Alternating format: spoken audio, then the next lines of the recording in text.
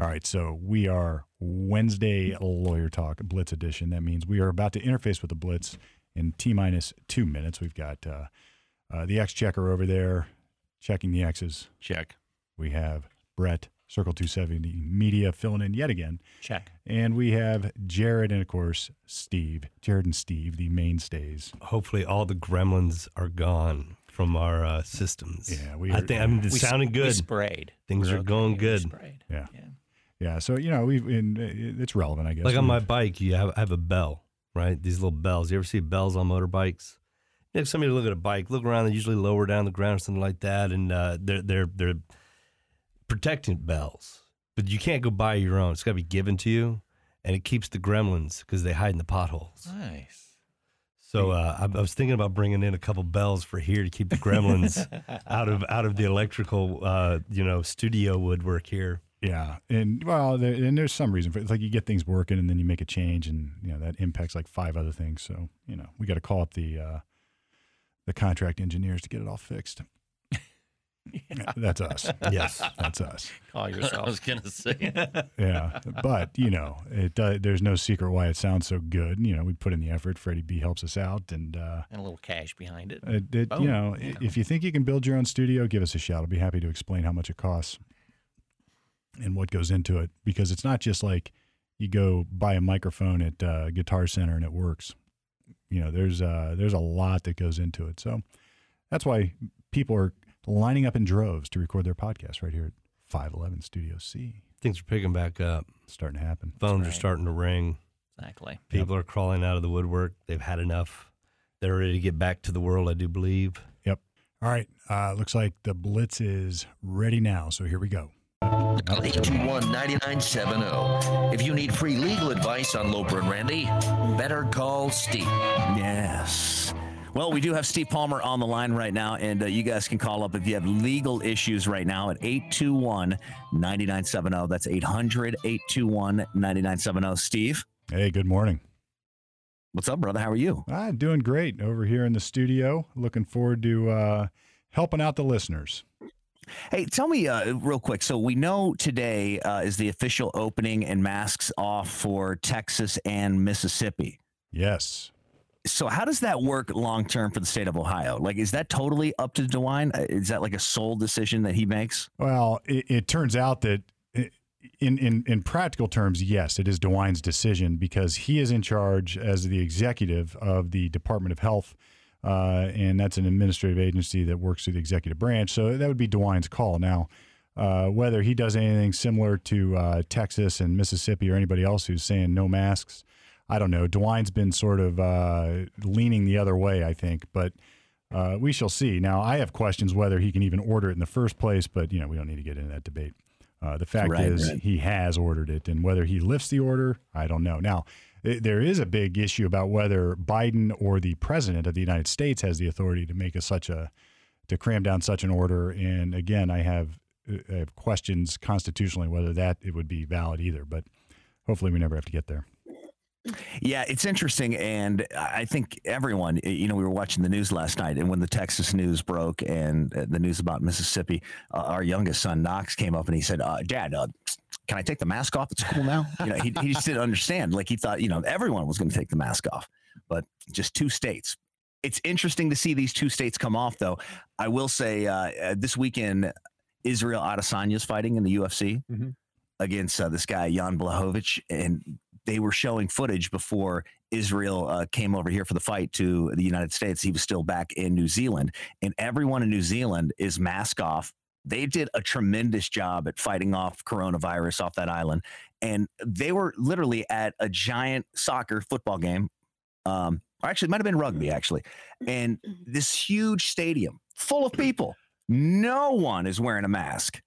And this is like being filmed today. It's kind of crazy. Well, and that was the other thing in Texas. Other than taking their masks off, they said the businesses could operate at 100% capacity if they want to. So, I mean, when the Cowboys play, they can have a full stadium now. Yeah, rock and roll. Why not? I mean, I don't know if it were up to me, nothing would have been shut down. I don't know that the shutdowns did anything. I don't think statistically And when the studies eventually come out, my prediction, as humble as I am, will be that the shutdowns were worthless. They did nothing. And in fact, I would bet that there were unintended consequences that actually were worse on the spread of the virus if that were happening in the first place. We do have a question here, a legal question. Randy? Yeah, this is from Phil. He said, I was just laid off yesterday afternoon. My boss called and asked me to come into her office. I started to head out of my cubicle where I tripped on, not sure, the leg of my chair or possibly the cord of my fan. Anyway, my knee and neck are really hurting. I hit it pretty hard and I'm not young, 55 years old, but I fell right before I was told I was laid off. Ooh. So I'm not sure how to proceed. Would I still be eligible for workers' comp? I did fall at work, and I know the timing is really bad, but there are cameras all over the place. I'm sure one of them picked it up. Yeah, I don't see any reason why you wouldn't be entitled to workers' comp. You can make a claim. If you give me a shout, 614-224-6142, I can make a referral to a good workers' comp attorney. But just because you got laid off after you were injured, I don't think means that you shouldn't have a claim for an injury that still happened at the workplace while on the clock. I mean, like you said, the timing is a little bit coincidental, but aside from that, I don't see any reason why you wouldn't have workers' comp, whether you were laid off or not. If you're that person, I mean, the timing is perfect. I mean, if you're going to have a fall, and this is from a guy who took a spill on Sunday. You know, Steve, I went off the front of one of those Razor scooters, you know, the motorized Razor scooters. Yeah. I guess it's not motorized, but it's electric. Yeah. And it was not fun, man. The whole side of my face is jacked. It was a doozy, and he has a lot of bruises. Yes, I do. Yeah, check out the Instagram. All right, here's Lisa with a mask question for Steve Palmer. Go ahead, Lisa. Hey, I have a quick question. I don't typically watch the news. I'm not a news person, but every so often I'll turn it on, and I've seen some other states where the mask mandate. I call myself high maintenance. I have problems. I only go out when I need to. I wear my mask. I follow my rules. I even have a birth defect that prevents me from wearing a mask, but I wear it anyways. I've seen other states where they're trying to arrest people for not, call the police, yada, yada, if you see someone violating a COVID rule. Is that unconstitutional? Where's that happening? Well, so is it unconstitutional to arrest people for wearing a mask? Is that sort of the question? No, we're not. Is it unconstitutional to arrest someone if they're not wearing a mask? Or for not wearing a mask? That's what I meant. Okay, I misspoke. Look, if you're asking me, my answer is yes. I find that to be very offensive. So here's the thing. Is it unconstitutional? I think yes. Are they doing it? I think yes. And the idea of this is somewhat odd. You basically have the executive branch of government, that is through the director of health or Department of Health in whatever state there is, making rules that are later being forced as criminal laws. And if you violate the rules, you get charged with a crime. Now, that's not the only area where this happens. I mean, think things like gun regulations or other regulatory schemes where if you don't follow them, you can be accused of crimes. But the real question is the mask mandate rationally related to an end that makes sense? In other words, does it all make sense? And if it doesn't all make sense, then you start to have to question the constitutionality of the rulemaking authority of the director of health and the delegation by the executive to do that. So, look, it's a complex mess, but the answer is it constitutional? It's a matter of opinion. And in some jurisdictions, I've seen decisions being issued that show it's not constitutional for various reasons. Maybe it applies to some, but not to others. But as a practical matter, it is happening, and people are having to defend those types of infractions. I mean, it's worse on the shopkeepers who are getting theoretically shut down if they are permitting others or their patrons not to wear masks, like the restaurants who make you wear a mask on the way to your seat. Please do, because otherwise they get shut down and they've been hurt enough. So that's I agree. I agree with that too. I just think common courtesy. If the thing is the mask right now, we're doing the mask in the places that you have to do it. Why make a fuss? You know what I mean? Like, there's no take the mask off deal for us yet. It's still wear the mask in public.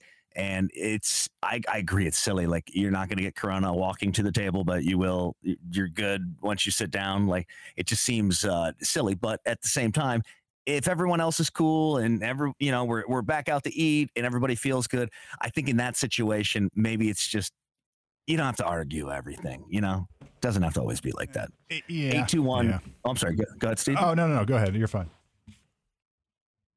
All right, so 821-9970, 800-821-9970. We got a few calls. We're going to take those right after this. Steve Palmer, last segment, legal questions. If you have them, now's the time.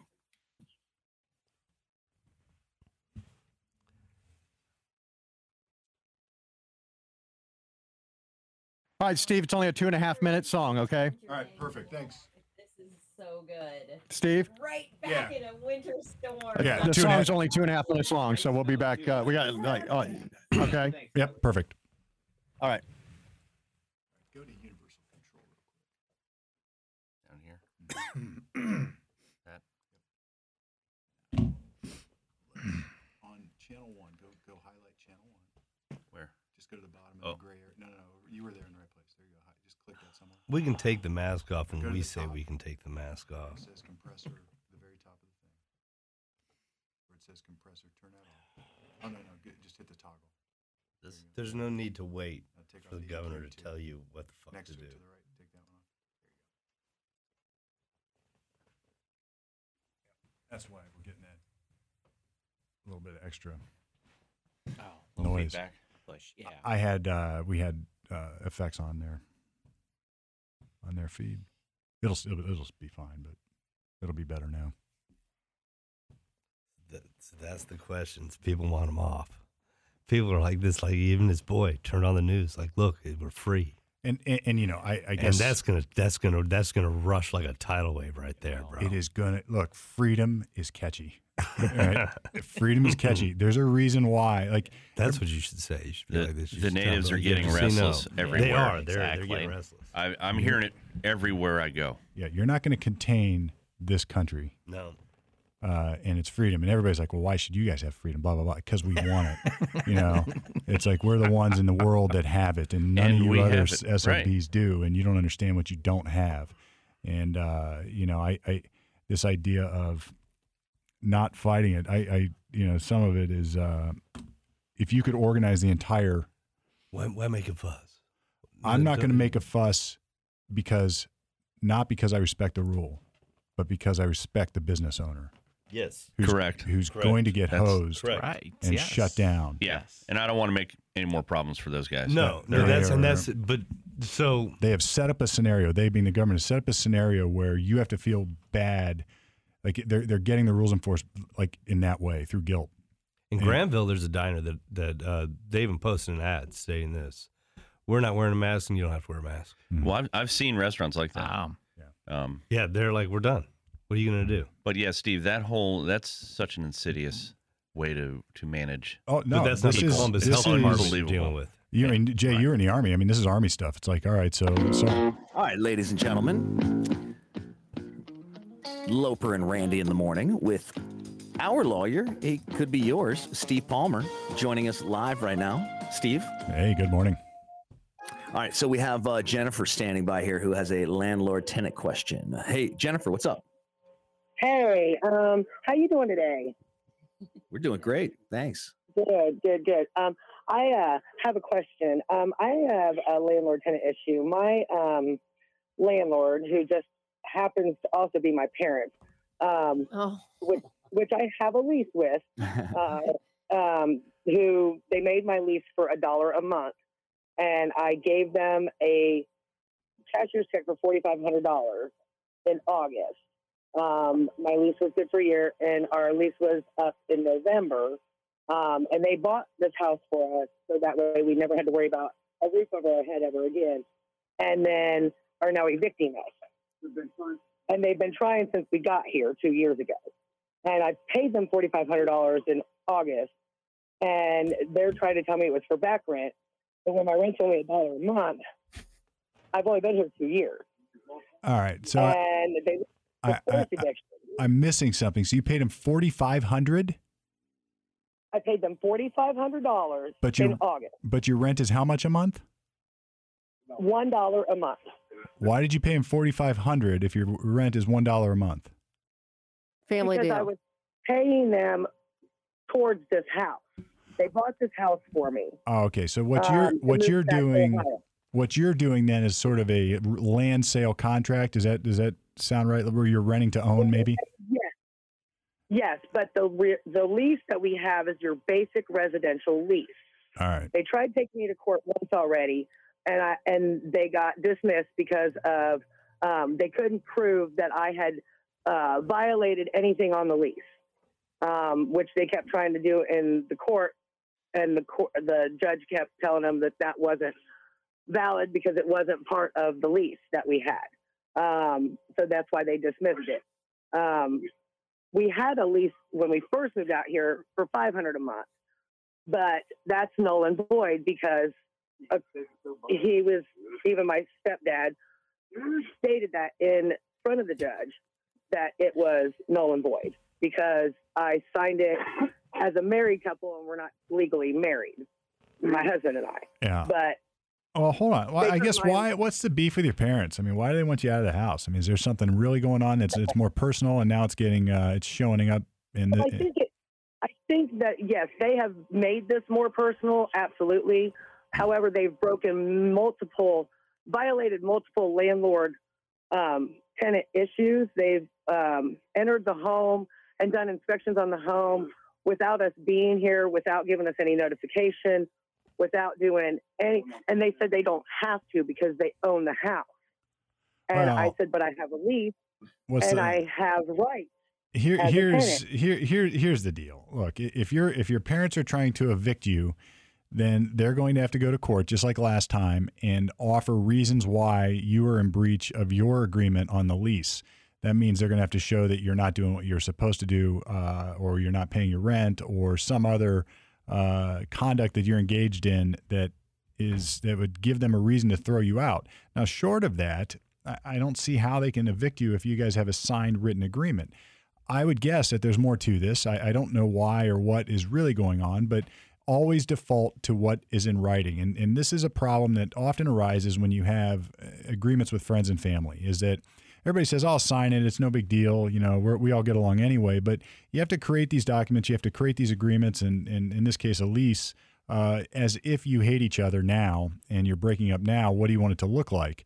So, in other words, agree on how you're going to disagree later. And once you do that, it gets a lot easier. Now, this may not have already happened in your situation. It's more prophylactic for everybody else. But in your situation, to the extent you have an agreement in writing, that is what the courts will follow, irrespective of whether your parents, your friends, your family, your children, whatever it is, whatever the relationship is, if it's a written agreement, they'll follow it if it's valid. Now, if it's not valid, then they go outside the written agreement and they would say for whatever reason, your lease agreement is invalid because somebody didn't sign it or there's not the correct terms or whatever it is.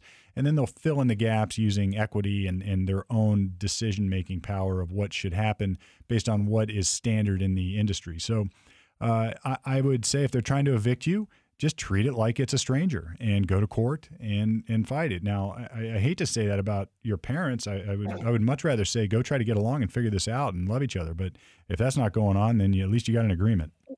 They threaten me with the fact that they have a lawyer who knows Lancaster laws.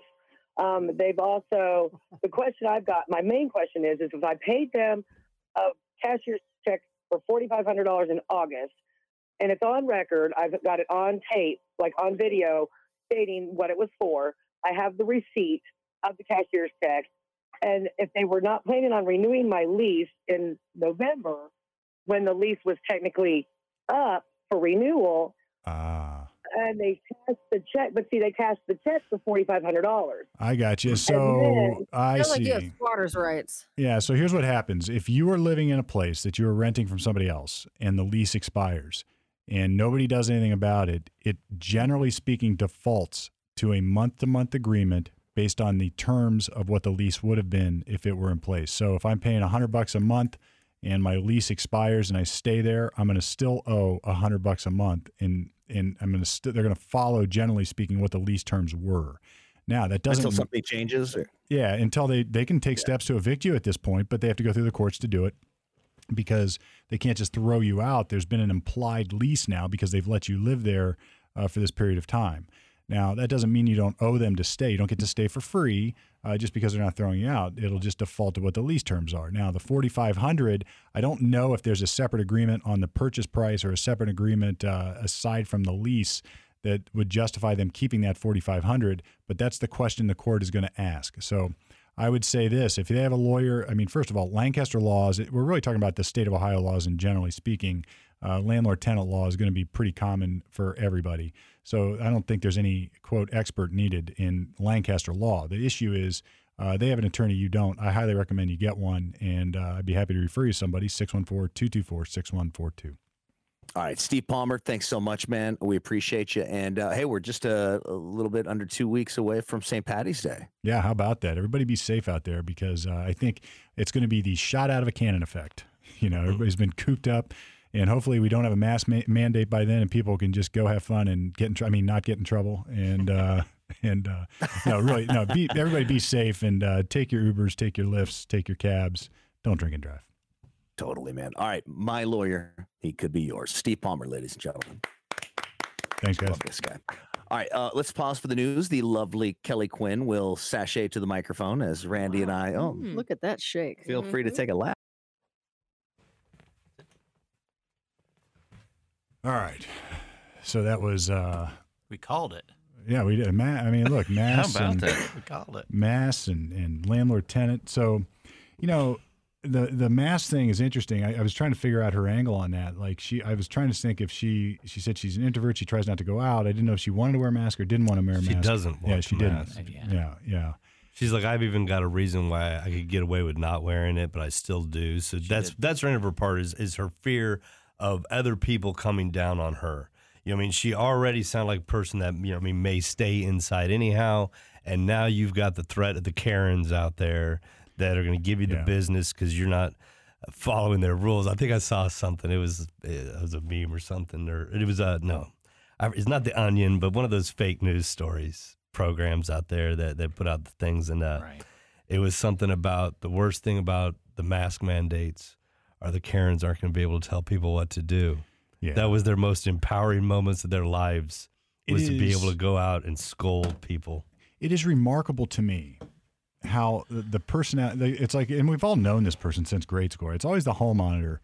The ones that love bossing other people around with a little bit of authority or perceived authority that they think they have. I mean, man, remember when the mask mandate first came out? They said, like, if you have a condition like allergies, and the Exchequer's got some allergies over there. I know he's got some issues.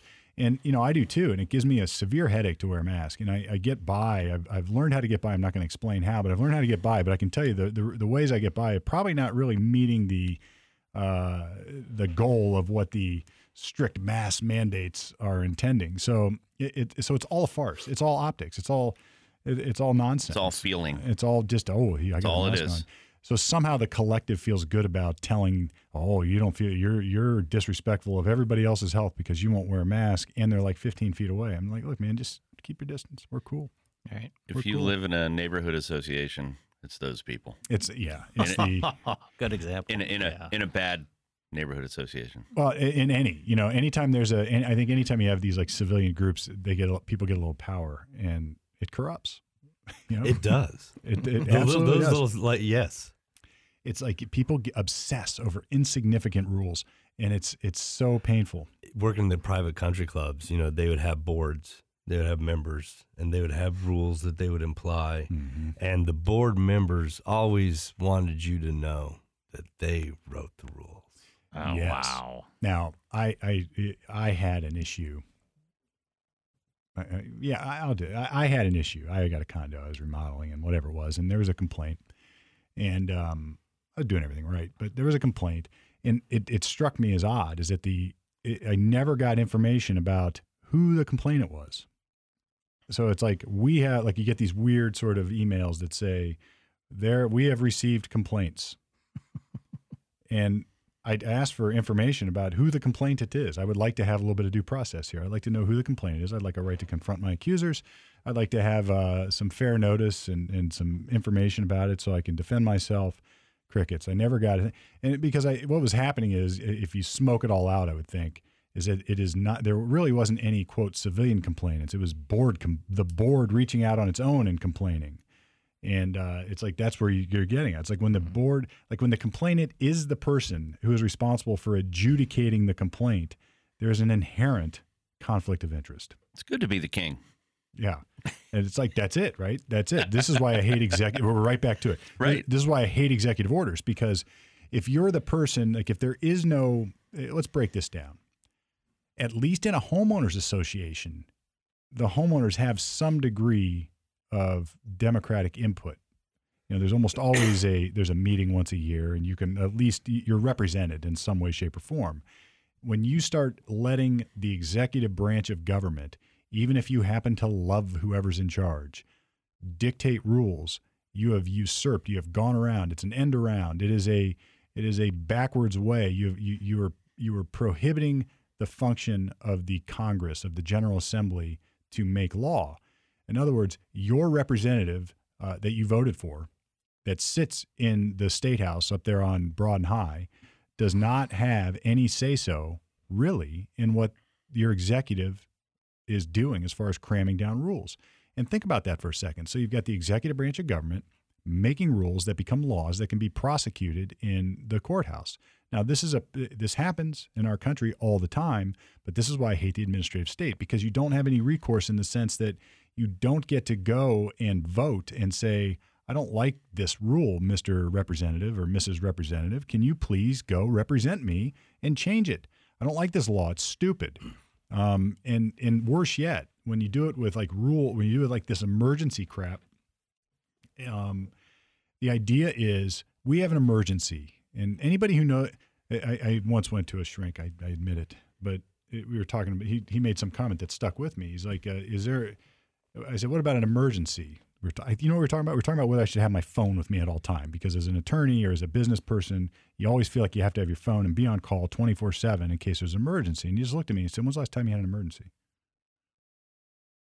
And it was that quiet. I could not think of when I had an emergency, like a real one. And we've all had a few, but it's not like what was an emergency like 20 years ago is far a greater problem than what we might call that today. So, and the point of this is we have, say the pandemic's an emergency. The idea is there is not enough time for our representatives in the General Assembly to actually get there, convene, have open and public discourse and debate, discussion on the State House floor. And by the way, we can all go. It's open. We can go watch them argue about whatever issue they're arguing about. And that way, if you don't like it, you can contact your representative and change it and say, hey, look, this is BS, man. I want you to do something else. I voted for you. And if you don't, I'm going to vote for somebody else. Now, does your vote count? Well, to the extent it does, it does.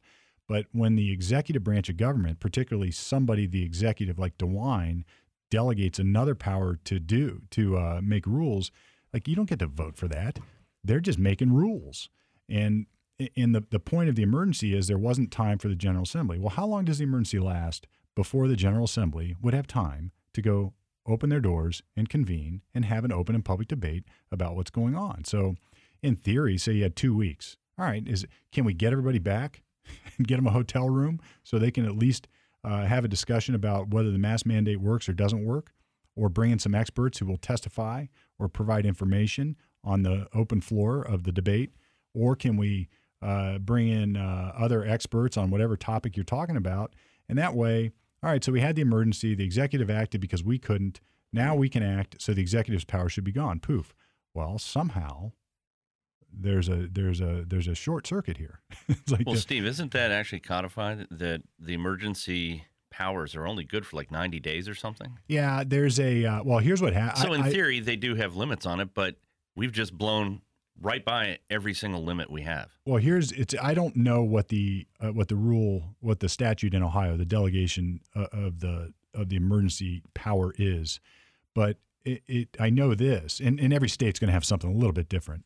And I do know this, is that when the General Assembly said we want to have a review every 2 weeks, a bipartisan review of the governor's power under this emergency, and they tried to pass a bill, the governor, I don't know what happened with it, but I think he said that he was going to veto it, and I think he did veto it. If he didn't veto it, he threatened to veto it, then it changed.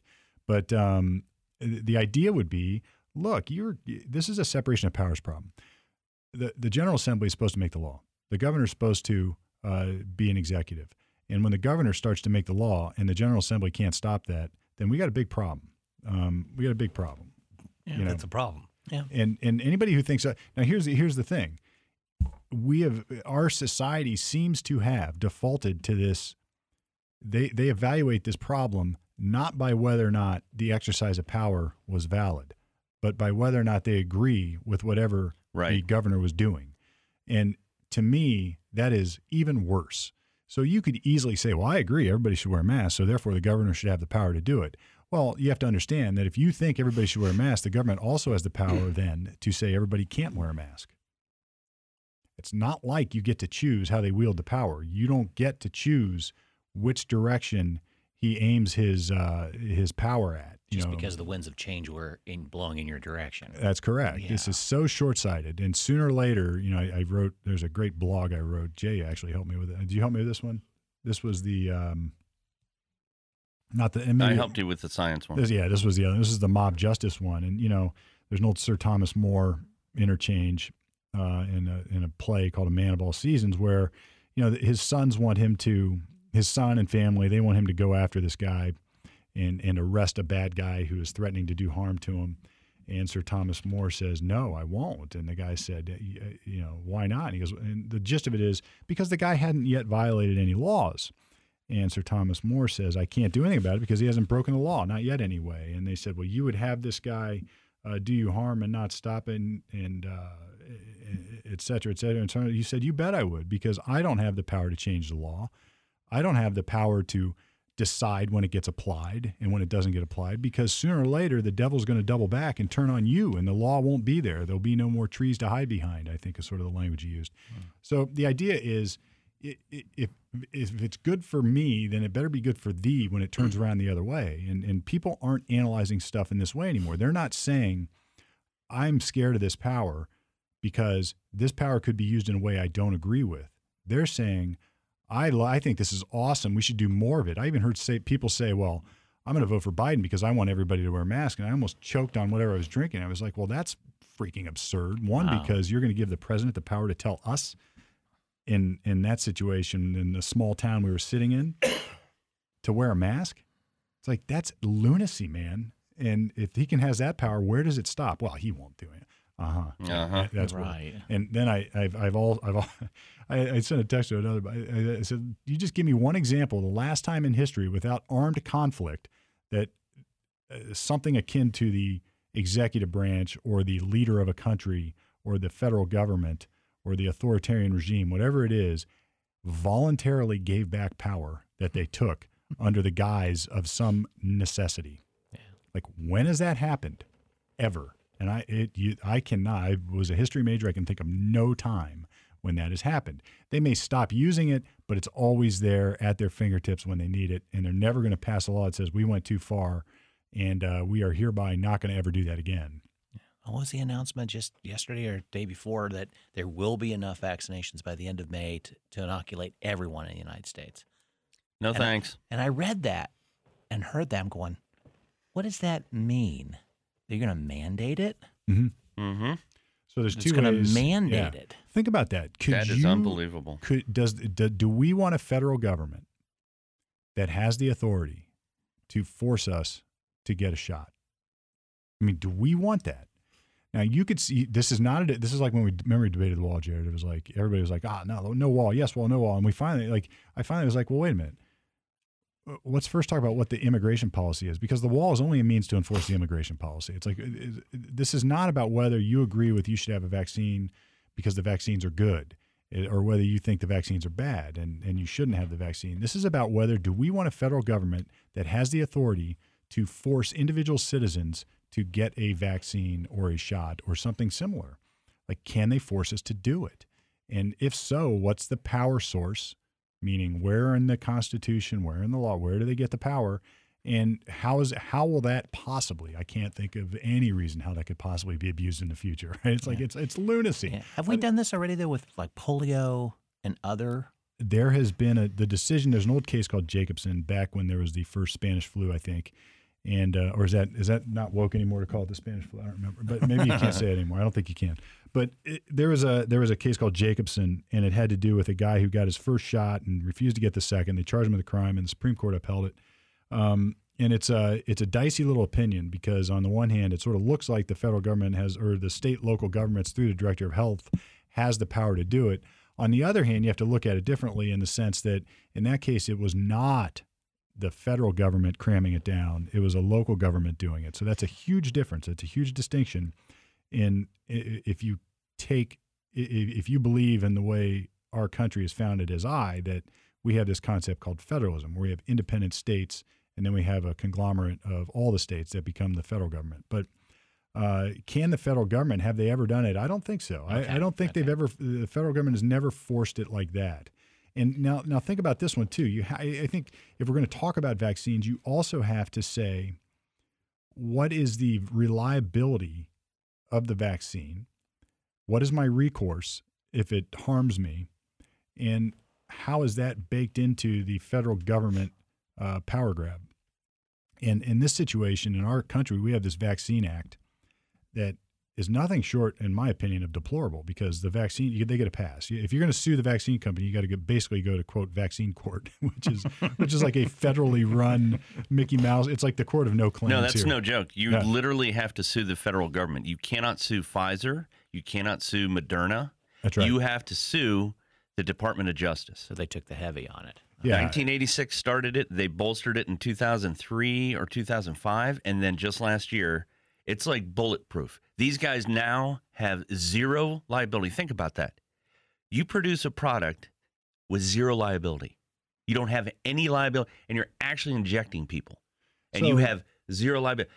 How do I know my blood chemistry is the same as yours? Well, this is the problem. How do we know that? And they're just telling us to get vaccinated. It's like, there's no way. And this is a good way to think about this. And we all remember like we talked about products liability a couple weeks ago. We all remember like the Pinto lawsuits, and we all like there was another one I think with Dodge or Chrysler where the brake pedals were not working. People were slamming their car. So the issue is that those companies made a decision based on legal liability whether they were going to spend the money to fix the problem. And it was more about like how much are we going to have to spend to fix this versus how many dollars are we going to have to spend in lawsuits. Now, if you think that the government is going to change human nature, you're sorely mistaken. But generally speaking, if a company feels like it has risk, and by risk I mean they could have to pay, and they then are going to evaluate that risk and do things differently and safer based upon the risk. Now, if you take the risk off their shoulders, if you say we don't have any risk, then you're relying on them. One, to do it in good faith, to produce whatever product, car, vaccine, widget, whatever, in good faith, the best they can. And let's give them that for a second. But two, that they didn't make any mistakes, that there's not a problem, or that there's not a better way to do it. And if you don't incentivize that, actually, there's no you that has to incentivize. If that is not incentivized, then it's not going to happen the way it normally does. So if you say, we're not going to give you any risk because we think this vaccine is so important, we want to get it out as quickly as possible, then, that may be, you may say, all right, that's a good policy. We like that policy, but you better be ready for the fact that you got no recourse if something bad happens. Zero. And then I would say this, the ultimate culprit of this is the government. Yep. All right. So, and here's what I mean by this. If the government gets involved in business, you've got no recourse if they screw you. You really don't. Now you can say you do and whatever, but at the end of the day, the person who made the decisions is not making decisions with their own money, their own reputation, their own business at stake. They're making the decisions with your money, your reputation, and the government's funded by us is it. So if the government engages in private business, they don't care if they lose money because it's not their money. And, you can say, well, not my guy. I voted for the right person who really, really cares. And I'm thinking, no, they don't. There's a disconnect. There's always a disconnect. And I've said it 1,000 times in the last year. I'll say it 1,000 more in the next year, is that if any governor, DeWine, anybody else in the entire country, any local official, any individual, any person, anyone at all would have had to face two consequences based on the shutdown orders. That is, no paycheck and or lose your business and job. there would have been no shutdowns. And I don't give a crap what anybody says about the good of the whole. If Governor DeWine lost his paycheck and his office and his job, never to return, if he shut down society, he wouldn't have done it. And he can get come on in, DeWine. I'd be happy to debate you about this, but you're full of shit if you say anything else. And all the people who lost their jobs, who lost their businesses, and those business owners like Jared, like me, like every other small business owner who was doing their best to make things work, we don't get unemployment either. There's no benefit for that, because if you just go, not if you're following the rules, if you're going to the office just to try to make it so you can make money in the future, then that theoretically disqualifies you for unemployment. So there is no income. It is zero. It is zip. In a lot of situations, people lost their life work. And anybody who says that it was necessary and their life work was non-essential, well, that is the most arrogant, absurd, and selfish proposition I have ever heard in my entire life. If you think that somebody else's livelihood, life, work, and family is non-essential, then go screw yourself. All right? Well, if it wasn't totally non-essential, why are we getting $1,400 checks? Right. Yeah. Right. So obviously we have a value of something. My livelihood is essential to me and my family. Right. And it's as simple as that. And how is that not looked at? It's essential not only to you and your family, but it's essential to the rest of our society. We have a very, very dependence, not the right word, symbiotic society where like everybody's little cog makes a difference. Everybody's individual worth matters, and it's not a collective. And screw you if you think it is. No, you're right. It does not work that way. We have individuals, and to say those individuals' business and jobs are non-essential is essentially saying they are non-essential. And I would say this. Well, then the other thing they said that I heard was, well, they have our best interest. He's got my best interest in mind. And to that, I say, screw you, because I don't remember the meeting I had with Governor DeWine where he got to know me and understand what my interests were. I don't remember that at all. Right. And I don't remember the time that he sat down and picked up the phone and said, hey, Steve, just reaching out because we're shutting down businesses, and that's going to impact your income and the people that you employ and the people that you can help. I just want to find out what your interests are so I can try to tailor some order that makes sense for you. Like, that's horseshit. Nobody ever did that. Nobody ever will do that. These people's interests are getting reelected. These people's interests are preserving their job. And these people's interests, sadly, and not even sad, I don't even think it's sad. I think this is all very reasonable to say this. I want to make sure that I maintain my job. I don't want to be accused of killing lots of people. I don't want to be accused of any of. So what they're doing is weighing the lesser of evils, not as what will happen, but as how they will be judged. And they are judged every year or every time they show up on the ballot. They're judged. So I don't say this in the sense that they're bad people for thinking this way. They are politicians for thinking this way, and that's how it has to be. So, and that's okay. I don't have any problem with that. That's just but that is how this has to be evaluated. So I'm done with my rant. I'm sorry. Yeah. Well, and his evaluation will be, he's not going to go up for re-election anyway. He knew he was done. He's not going to. So he will. No, it's his sidekick. That's the boy that's going to run. Well, I think he was grooming him, and he didn't. He said, I think at least. I could think. see it. I could see where DeWine would run again. Yeah, maybe. I'm just saying he could look at it that way. So I'm not running again. I'm going to do what I. Because this is his first run. It is. I'm just thinking of age. I'm thinking he's grooming his boy. Well, yeah. And whether that worked or not, I don't know. But I don't know. That's my speculation. Who knows?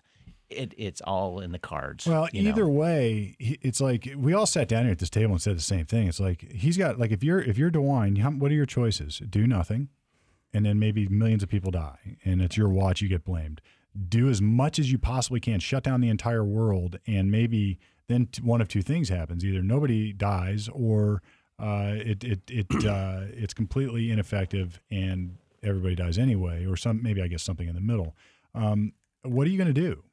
So you're going to shut down everything, because if everybody dies, you did everything you can say. You did everything. I did everything I could. I did whatever I could possibly do. You didn't do your job. And now it's Trump's fault or the federal government's fault or somebody else's fault. Yeah. Or you could say, if nobody dies, it's because of what I did. Now we need to do more, because you don't want to go back to the first option. It's like there isn't an option. That's just how it works logically. And now I've heard, like, whenever we hear this, it's like, look, everybody's wearing a mask like 90% of the time, but it's the numbers are still going up. We need to do more. Well, you could easily say everybody's wearing masks 90% of the time, numbers are still going up. Maybe we better reevaluate whether masks are working. Right? It's like, And here's what I have yet. It's a reasonable question. I have yet to see where any one of these people have said, improve your own immune system. Here, we're gonna give out vitamin C and vitamin D and zinc. Yeah. No, they're not doing that. Not one time. Yeah. Whereas this is a virus that is 99.76 survivable. Yeah. Yeah. There's no vaccine that can compare to. And these shots that people are getting, well, go ahead. I don't want to cut you off. Well, I'm just saying that how is this not being looked? They know it. So to me, there's some kind of ulterior motive. And if it's just money, we're in a sad state. Multiple people that I've heard of getting the shot that need multiple, a lot of them are not going back for number 2. Yeah. And Shorty, my wife cleans houses in the office building there, and she cleans for this one, the woman's 101 years old. All right, she's 101. But when she goes to clean her house, she cleaned her room actually. But anyhow, the woman dances around, walks around, talks, texts, was doing just fine, and then she goes to gets the shot, gets number 1 shot. And they thought they were going to lose her. She got sick as could be, had to be carried to the bathroom, in and out, and they're like this. Yeah, she's not getting number 2. Mm-hmm. And so she was fine, not sick, nothing, nothing there, but convinced that she needed this, which again, she's 101. That's, her kids are old. Well, and then there's questions like, do I need the shot if I've already had it? If I had corona, right, and I survived, do I need the shot? Like, I've not heard an answer to that. No. Other than a timetable, no, we're not going to put you on the list up either till this 3 is or the 6 most months or something like unbelievable bug ever. Yeah. And it's not. It's a coronavirus. They're all over the place. My dogs have coronavirus. That's why ivermectin works in people, because it works in dogs. We already know that. Well, I guess the point is that should the government have the authority to cram down a vaccine by order? No. I certainly don't think the federal government should. No. And at the local level, there's a strong debate to have. There could be another squeeze, like you can't use public transportation. That's right. That's what's fly if you don't have the card. If you don't have it. That's discrimination. Well, how do you even know I'm sick? I'm not sick. This is what if what's I gonna identify as vaccinated? Yeah. That's right. This is what we're going to face. And this is not the first time we have faced stuff like this. So we're not going to force you to do it, but you don't get to do this if you don't do it. And, we'll see, there was a time in our country, I believe, that vaccination cards existed. And I don't doubt for a second we're going to see that. So if you want to travel or come back here's the Wayback Machine real quick. In 1954, the polio vaccine came out, had about 60 to 70% efficacy. And then all of a sudden, the vaccine started causing an outbreak of polio. And they know that happened. Then, because this says it was determined that there's a faulty batch. Well, yeah, what's to say today that there's not going to be a faulty batch of this vaccine? I saw where Sweden or somebody just banned the Moderna vaccine. They're like, don't even put that stuff in our country. Yeah, I know somebody who got very sick from that too, and actually a family member got really, really sick and almost died from it. And it's they're talking ridiculous amounts of people are getting injured by this stuff. So now here's the thing. Way back when, it was you're sick until proven unsick. Now you get the shot and you get sick. It wasn't the shot. Yeah, you have to believe it wasn't the shot. It's you. Well, this is another little. No, you're hole. putting poison in me. If I say I tested positive for coronavirus, I never had any symptoms, and I died, say 2 weeks later, is that a corona death? Now flip it around. Say I got the shot, and then I got sick, and I died 2 weeks later. Is that a shot-related death? Right. It's like I don't think those standards are getting applied equally, and I don't even know. But they're not. It's hard to even look that stuff up. So. They're not, and there's an inordinate amount of people getting wounded, injured, and dying from these vaccines. And why? Wounded. Number one, this is the first time an mRNA vaccine has ever been injected in people. This has never been done before. Number two, they've been working on, I think since 2003, the SARS, which is a variant of coronavirus. They've been working on that since 2003. There's no such vaccine that cures it or stops it from spreading. It just doesn't happen because it's very difficult. And this thing has already mutated how many times? So it's just like the damn flu stuff. you're taking a shot for something that already happened that this will not really do any good for. Well, I think part of this problem is the same part of all the problems that we've run into with this type of government action, which is as soon as the executive branch starts to cram stuff down, you don't have an open and public debate about what they're doing. Right. There's no place to really ask questions. And now we've got a culture, this will be a nice transition, where if you do ask questions, they want to shout you down and cancel you. And the problem with that is suppressing questions, suppressing opinions, that even invalid ones, I think results in two things. One, a suppression of thought, and then which is bad because people stop thinking, and or worse, it goes underground. So now you've got all these really bad ideas getting festering on their own without air and exposure or public, and I don't want to say public ridicule, without a public debate that proves that they're wrong. And therefore, there's an implication to those who hold these opinions that they're right. So this is the quintessential conspiracy theory. As soon as the government doesn't disclose stuff, as soon as the government doesn't tell us things like Area 50 whatever, and there's all this stuff out there, people think, well, there's a reason they're not telling me these things, and it must be this. And that reason, people may be right, they may be wrong, but the point is they don't know. So they're gonna default to what they think it is, and then they're driving themselves, or then the government's driving them underground, where they're gonna find like-minded people who only think the way they do and only act the way they do, and it is never ever dealt with. So if you want to create bad, racist, white supremacists, I tell you the best way to do it is to let them live underground and hide and not give them any exposure whatsoever, because those kind of people die in the sunshine. They don't function well in the sunshine. And you're not going to have if you're a white supremacist, awful, maniacal racist doing these horrible things, it's really difficult to do that in open, right? It's really because people don't like that. It's like there's not a conspiracy of white supremacists running around like underground, like in Men in Black or something, where there's all these aliens. It's not like that. There's it turns out people were right about Area 51, though. Yeah, we'll do. Now the reason is still up for debate, but there was an Area 51. Well, and if super secret, if you suppress these opinions and they're underground, they're going to grow and they're going to fester, and that's what's happening. I guess we were talking earlier about Dr. Seuss. Yeah. Well, I looked that up, and it's actually the publisher of Dr. Seuss has stopped publishing the book, so it's not been banned. Been banned. They made this decision a year ago. This is what's fascinating, though. This is what's fascinating, though. It has not been banned. Now, there was also a big void in Biden's book recommendation for that. Apparently, he gives like an educational book recommendation or something, and all of a sudden, Dr. Seuss is not on it.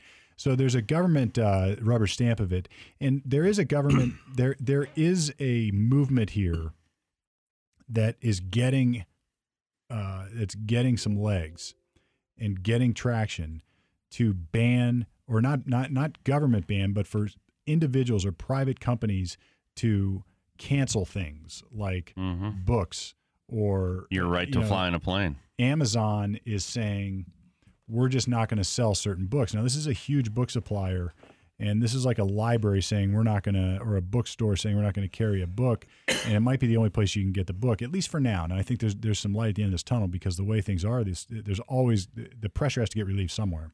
So there's going to be either a completely underground black market for these kind of ideas and thoughts, good or bad.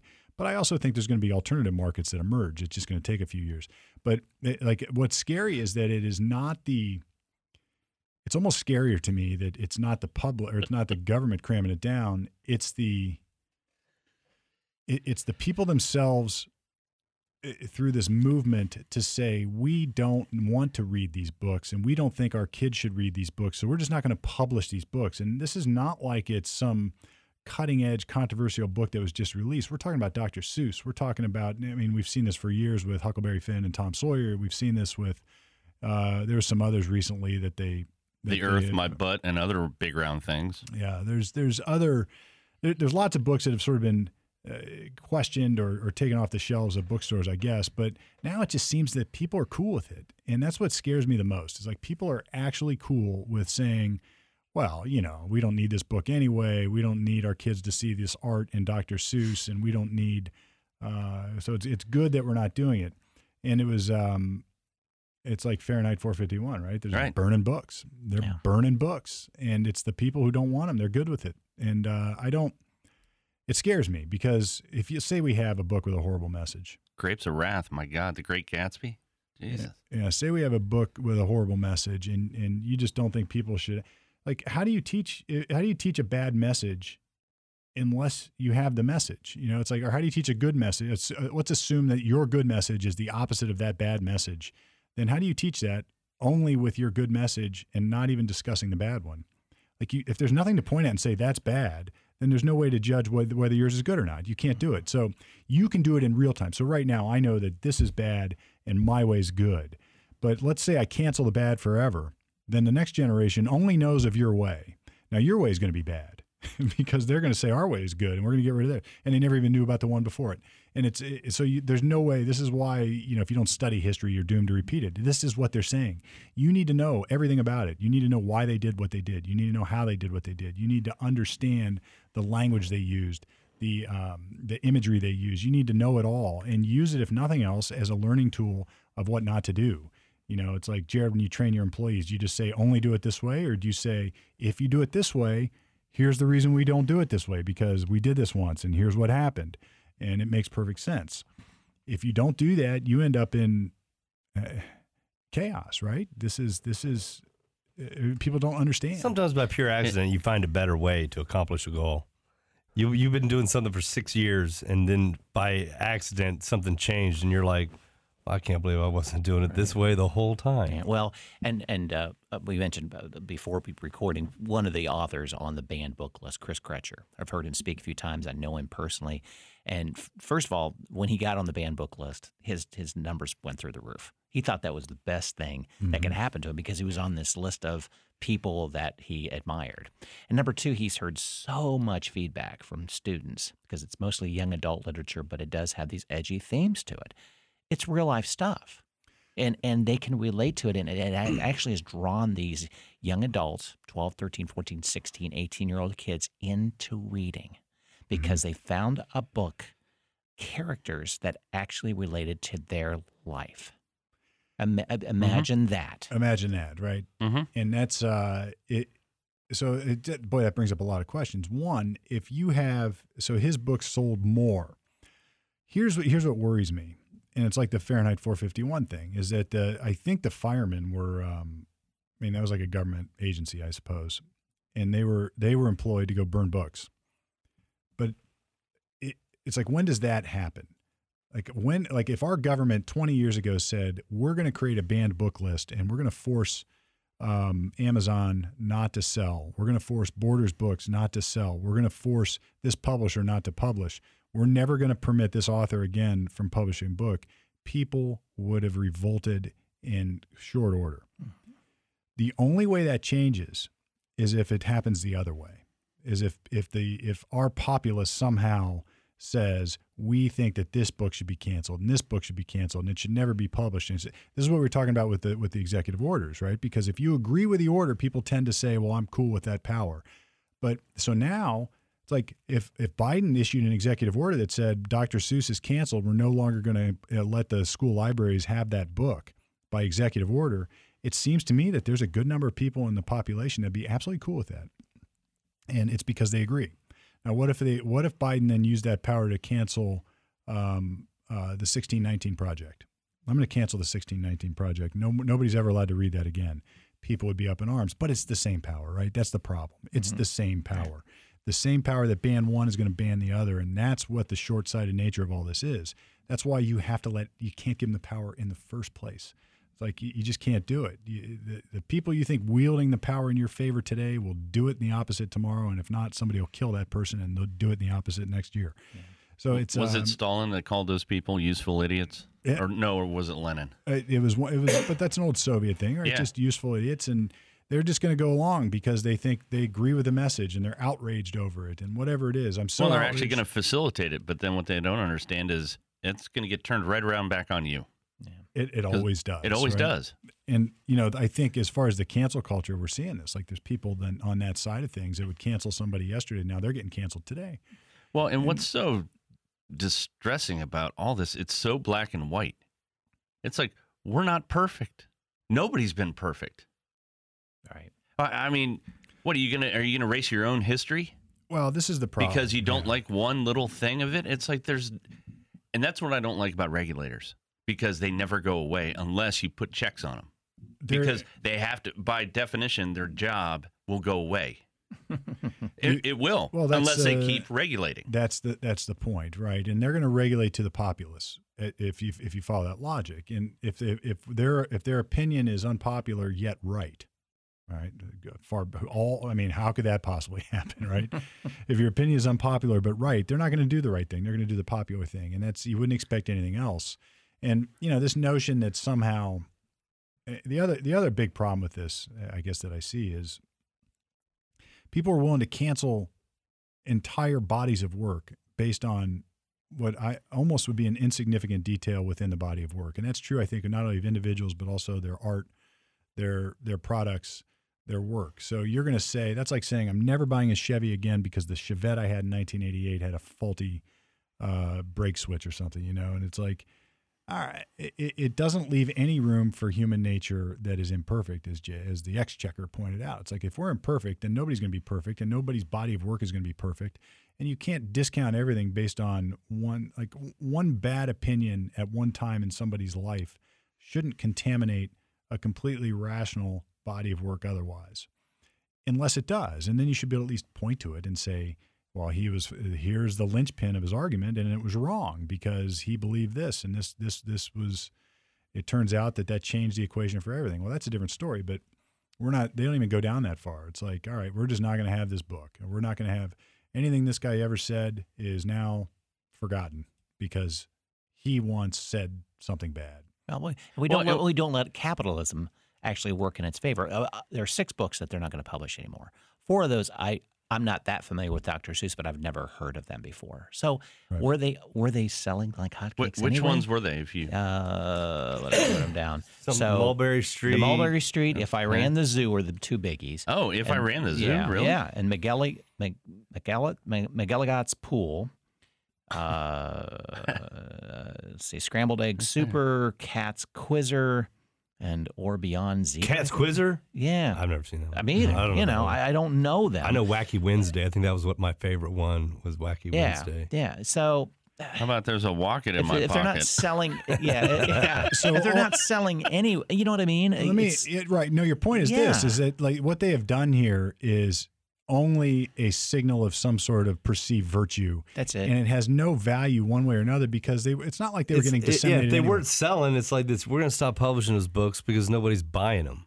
At least say that. Now, here's what else is interesting is that it also, the arrogance of it to think that I as a parent am not capable of metering in the information that my kids take in some reasonable way to educate them is saying I can do it better than you can. I know more than you. I am a better arbiter of what your kids should learn and not learn than you are as a parent.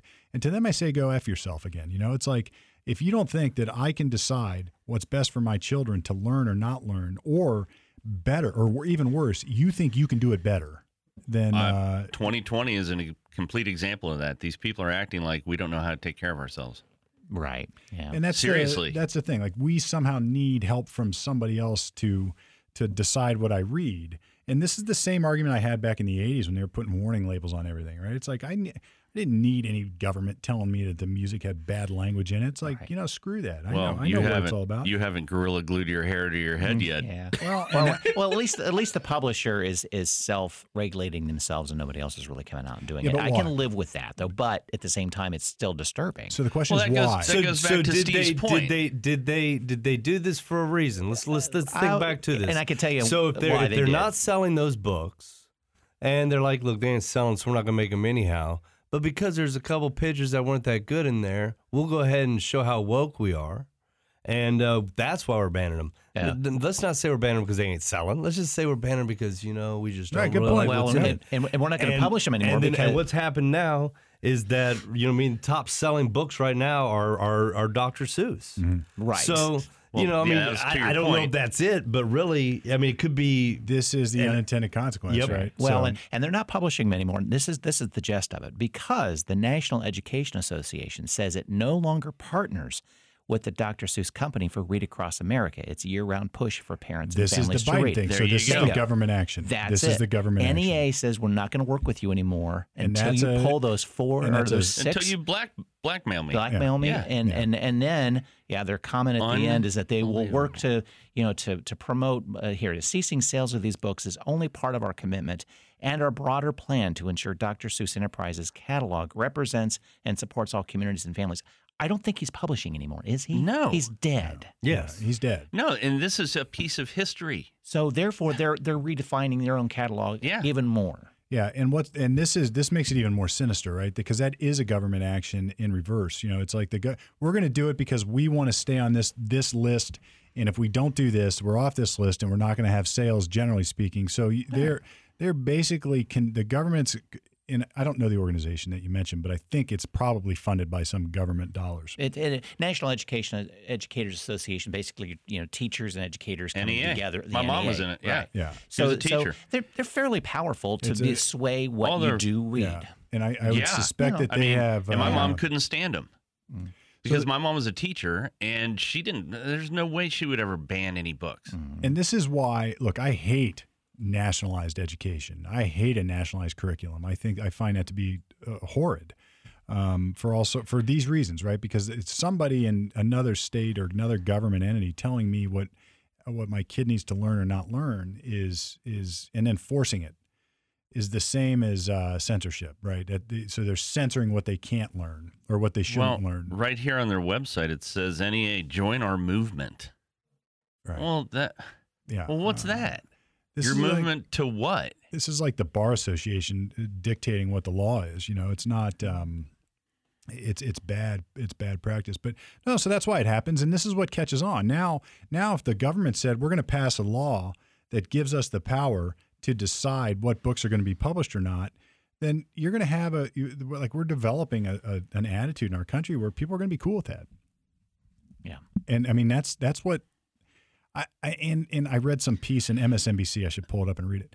But it had to do, like, this guy was saying, well, this is all because of Trump. That was like, so like Trump made some tweet about he had some outrage about, now they won't even let you read Dr. Seuss. Look what they're trying to do to you.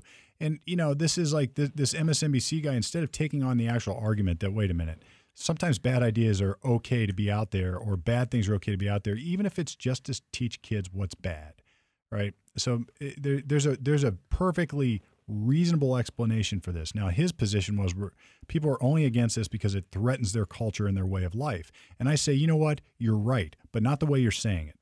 It threatens our freedom. And it threatens that's our culture, and that is my way of life, is freedom. Freedom to think stupid stuff, freedom to think good stuff, freedom to look at Larry Flint's awful pornography if that's what I want to do. Freedom to read trashy magazines, freedom to read trashy romance novels that talk about all sorts of horrible things, freedom to do the things that I like to do, to explore my intellectual curiosities in a way that doesn't harm others. Now, they are saying we think the government should be the arbiter of what those things are. And that does threaten my culture and my way of life. And it has nothing to do with not being tolerant of other ideas. In fact, it's quite the opposite. So I get this pushback all the time about losing whatever rights. I'm very, very adamant about that. Any right that's taken away, we're never getting back again. And I get the argument is, well, how does this even affect you? I implore everyone to look at 2020. That's how they affect you. Well, and moving forward, that's how you're affected. And it's going to affect how you make money, where you can make money, your livelihood, how you take care of your family. If people don't understand that now, people should be rioting in the streets for all the good reasons. Oh, there's, this affects everybody and nobody at the same time, right? Because it's like this, you can't even name the names, but C.S. Lewis has great quotes about this. It's like your freedom is going to be most threatened by those who do it in the name of your own safety. It's like it is, because that what he's saying really is what that's really saying is that it's going to come in the back door.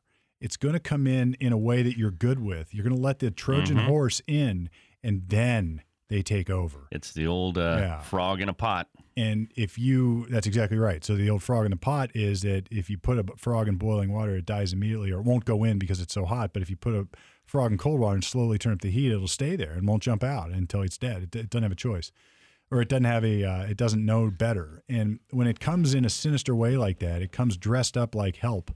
Then the threats on your freedom are gone, or take your freedom away before you even know they're gone. And this is the problem that people are missing, is that we are trading our freedom for virtue and our perceived safety. And for those two things, our freedom is not worth those two things, as far as I'm concerned. I think our freedom is worth far more than those two things. It's worth far more than those two things all day long. But you've heard it, and I think a lot of people have felt Texas. You know, right now when you hear Texas, you kind of hear freedom. Mm-hmm. No matter what their grid does. You know what I mean? No matter what. Let's go there now, because that was once in 1,000-year snowstorm. So let's go to Texas now. We're good for another 1,000 years. We're good. Here's another history nugget from Steve. What a great quote, Steve, that first one. The task of the modern educator is not to cut down jungles, but to irrigate deserts. That is awesome. My mom would love that. Yeah, he's got a great quote out there on the danger of beware of threats on your freedom that come under the guise of offering help and safety. And this is, these are people say, well, he was just a white Christian guy. What did he know? Man, that's pretty insightful, I think. Well, yeah.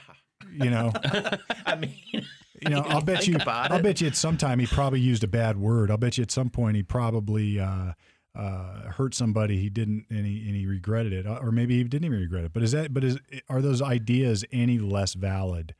And this is another part of this that drives me nuts, is that we are willing to throw out the credibility of all these people just because of one thing, or even a mild thing, and say none of the stuff they ever said was bad. So I get this with the Constitution all the time. Well, it was written by a bunch of old white guys that owned slaves. I was like, yeah, some of them did probably, and they were older and they were white. Now what part of the Constitution would you change? Right. And most people have not even read it. It's funny. So I'm just sitting back here. I'm listening to everybody and thinking about last year and all this stuff. And we're really talking about symptoms of a larger problem. And the larger problem is education. These are feelings of the ignorant. People who say that it's just a bunch of dumb white guys and slave owners who put together the Constitution, they don't know anything about our founding. We have lost our knowledge. That's what all of this boils down to. And we're being canceled by feelings. Feelings based on, and I'm not saying nobody should have feelings, but what I'm saying is there's objective fact, there's reality, and it's all this cancel culture is feelings. Oh, it hurt my feelings. So here's I'll say the most controversial thing I'll probably say all day is there are probably plenty of awful, horrible slave-owning racists in our history that had a lot of good ideas and a lot of bad ideas. And in my history, personally, I've had a lot of good ideas and I've had a lot of bad ideas. Hitler had a lot of bad ideas, but he had a lot of good ideas. Right. So it's he did. Right. There's this notion that Hitler and Mussolini got crap running on time. It's not quite true actually with Mussolini, but they say he got the trains running on time. And I remember hearing this early on in grades. They probably don't even teach this crap anymore, but I remember hearing it's like they took so much power that everything became organized. But the cost of that was they had so much power and could wield it in such horrible, awful ways. And then what's the balance there? And I've said this for 20 years now, 25 as I practice law. It's like, look, you want to get rid of crime. It's really easy. Just get rid of the Constitution, get rid of the Bill of Rights, give the police and the government all the power in the world to define what crime is, and then stop what they define crime as. And you're not going to have any more crime. If you're not going to leave your house and there's jackboots waiting when you walk out, you won't commit a crime. If you are caught doing something and you're shot on sight, whether you're guilty or not, then crime will be gone. Sounds like 2020. Yeah, you'll be gone. And it's really easy. And it just is, so I don't know. I mean, I think, Jay, in some sense, you're right, is that now we're a couple steps removed from people actually not pondering. in 1976, the 4th of July parade, getting ready in my neighborhood, and the bicentennial. The bicentennial was a big deal. All the fire hydrants were painted. But I wasn't old enough to recognize, Brett, you may remember now that you're, 80 or so, but it's exactly.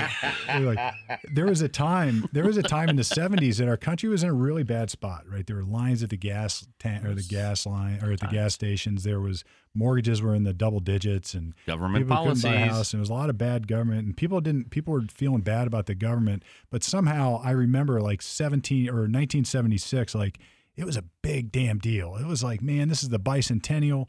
I dressed up like we had the guy with the 3 soldiers walking, one with a limp and one with the flute or the fife and the snare drum. And some neighborhood kids and I, we dressed up and we walked in the parade and did all that stuff, and we really got into it. And we loved we still love the country. Even the hippies were walking around with red, white, and blue stuff, and it was like Cadillac had white Cadillac Eldorado convertibles with red and blue trim. Beautiful. That were done up there. That's beautiful. Yeah. I remember my father had a helicopter that they had painted the boom. You know what I mean? And it had the eagle with the with the arrows and And it was bicentennial painted on there, and it was their company helicopter. That's what they did. They flew this helicopter, but they took their time to paint it onto their right on the boom of it. And it said something, right? And then shortly after that, man, I came in. I was here in the studio working over the weekend, and my son came in with me, and I remember everybody has this experience. Hey, son, we're going to go do some work. And you're thinking, really? I was going to go play with, no, man, it'll be fun. We're going to do some work together. So he comes in the studio and he's helped me pull some wires around and do some different things. And he goes, can I watch the movie? And I said, yeah, you can watch a movie. And it somehow it either came up or I'd been looking for it, but the movie Miracle came up. It's the with Kurt Russell about the 1980 Olympics, the hockey team. And man, it just even seeing that, think what that was in history. It's was that 88? 80. 80. 80, yeah. That's right. 80. And we had just gone through a decade of crap in the 70s, of awfulness, of the hostages, of Carter, and then in Vietnam and Nixon, and think of all that. Watergate. Watergate, Oh, right? yeah. The shootings, the guy, who's the guy who's shooting people from top of buildings?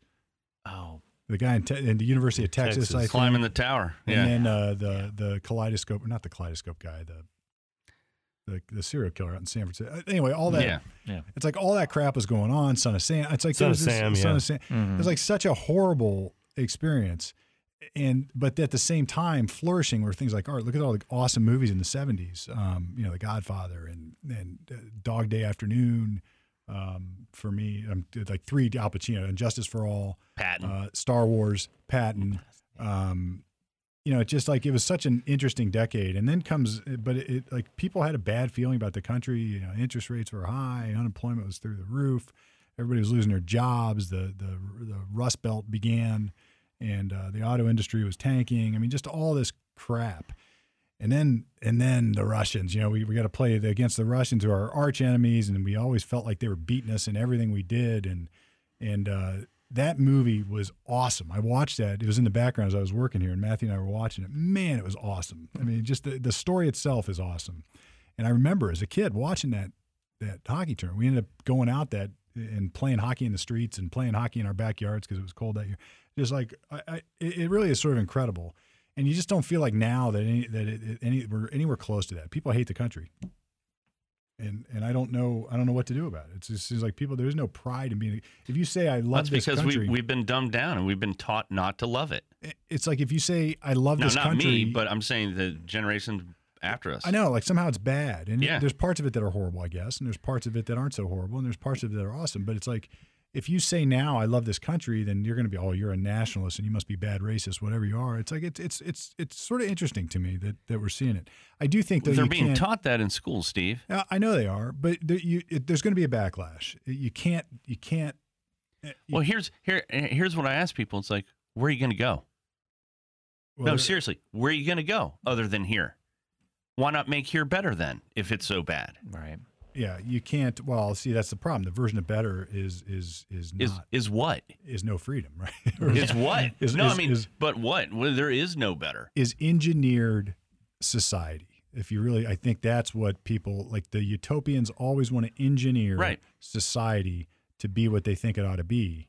And oh my God, it seems like there's been this cat and mouse game of power struggle throughout human history of this. It's like, I'm going to make Rome this way. I'm going to make Greece this way. I'm going to make Germany this way. I'm going to make Italy this way. I'm going to make Russia this way. I'm going to make the United States this way instead of this way. And, it just seems that the ebb and flow of it is just changed right now. And I don't think you're going to end it. I just don't think that there still is this notion of, I don't know, as a history major, I look back on different times, like in 1776, people didn't want to fight the war. They're like, most of the country they weren't in it. But then it ends up in their backyard, and now they're in it. And it's like, all right, well, now we got a problem and we deal with it. And the War of 1812, sort of similar, like sort of a stupid war, but the British were impressing our soldiers in the open seas and they were attacking our ships and making us fight for them. And, most of the country didn't care because they didn't have any stake in it, no skin in it. And then Britain does something stupid like burn the White House. And invade Washington, D.C. And it's like, all right, MFers, it's on. Game on now. Game on. Yeah. It's like, why'd you do that? We didn't care. And then World War II or World War I and II. It's like, we didn't want to get involved in World War II. We were isolationists. We'd lost too many people in World War I. We're like, we don't need to go defend these people anymore. They're all crazy anyway. What are we doing? Screw that. We're America isolationists.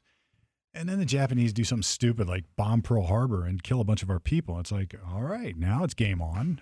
And we're going to go. And how, Vietnam never got legs because it was never popular. I don't think Korea ever got legs because it was never really popular. But had the Koreans attacked us in some way, then it would have been different. I think the core, the heart and soul of this country wakes up when it needs to. That's sort of my point of this. Yeah, true. To defend what they know to be right, which is a free society that creates as much freedom as it can. Well, that's the thing, for Steve. Everybody. They're not taught that we're free. No, they're not. The children today have no idea. And I'm not saying it's their fault. I'm saying it's our fault. Well, no, but it is and it isn't, right? So there's they are and they aren't. Well, we've put up with these school boards. We've funded these school boards. We've, said, whatever, and just push our kids through, and now we get what we get. I'm not, but I don't think the kids are all. I think the kids are still open books. I think the story is yet to be written. I think there's lots more to come, and I think there were times in our country that we experienced similar things. We just talked about the 70s. It was an awful time, and there was a lot of bad government policy getting crammed down that didn't really work, and there was a lot of backlash. But the ship righted very quickly, and then. Again, if you just go way back in history, there's a lot of times, even the Great Depression and other things where it came back and then our country was better than ever. And I don't see how that's not out of reach yet, at least not yet. And ultimately, though, I think if we're going to get back to what we were talking about, it's like if you give the government actors too much power to do whatever their whim is, even under the guise of virtue, then you're endangering that stuff. And if the message in the books is getting quashed, then you're not helping anybody. And I don't even fault the motives. Like, say for instance that they really think that this is bad for our kids. You still have to. It doesn't mean that the policy of banning things is right. It doesn't mean that suppressing this stuff is right. I think the opposite. I think you're going to end up with opposite of the intended consequences. You're missing a teachable moment. If nothing else. And that's what they're supposed to be. They're teachers. So take what's bad and good and figure out the middle. And what did we learn? Look how those teachers are reacting. And my mom was a teacher. I come from educators, and I love teachers. But my mom couldn't teach in today's environment in what they're calling teachers. This is absolutely, it's unbelievable what has happened. It's the education, and this happened. I think I'm reading a great book right now on the Great Society, but there was a time when education was not controlled by the federal government. Right.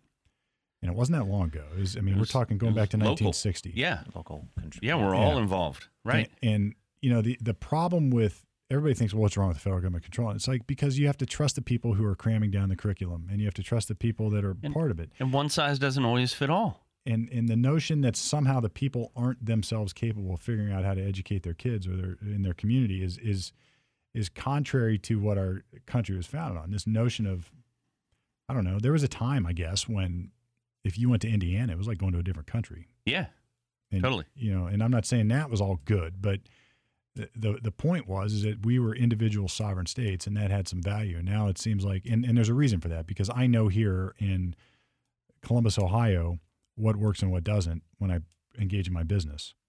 I know. This is a very this town has a character. It's got a flavor, and I know it. I don't know that about Cincinnati. I don't know that about Cleveland. I have some ideas, but I don't live there and I don't work there and I don't have my finger on that pulse. I don't know that necessarily about Westerville, and Jared, you do. I don't know that about what it's like in Indianapolis. Not that I couldn't learn those things, but the point is, it's like if you're going to have a diverse citizenship, then that's what you get, a diverse citizenship. Everybody's different. You have this diversity of culture within towns that you have to understand and work with.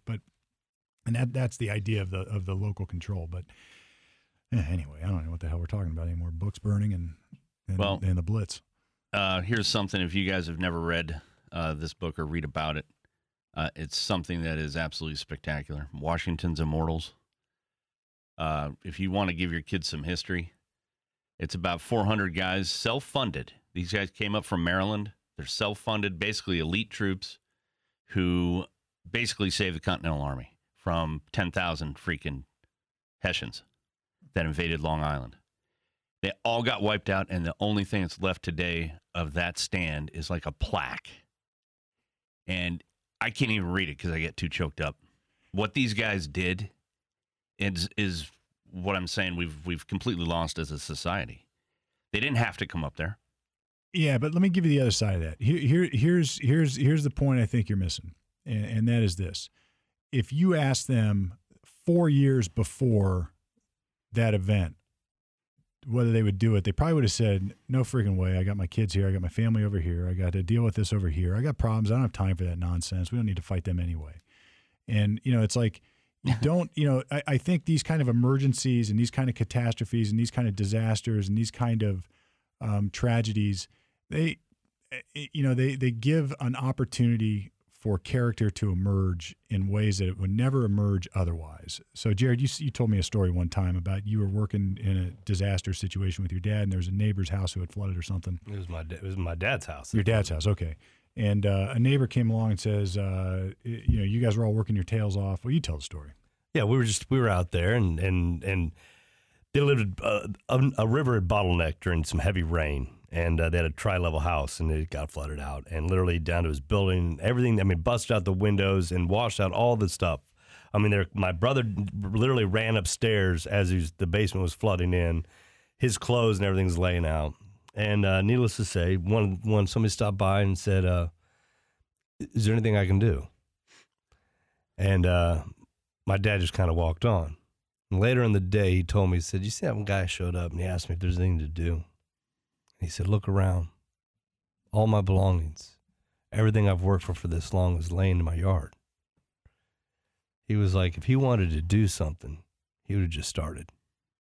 I don't have to tell you because there was so much. You could just look at the devastation. You just look around. It was a mess. There were cars that were turned over. This flood came through, and it was like, yeah, you can help us clean up. Down to my neighbors. There were plenty of good neighbors that came down. All right. So he's not indicative of the norm. Yeah, no. So they came, gave my brother clothes. They brought us food.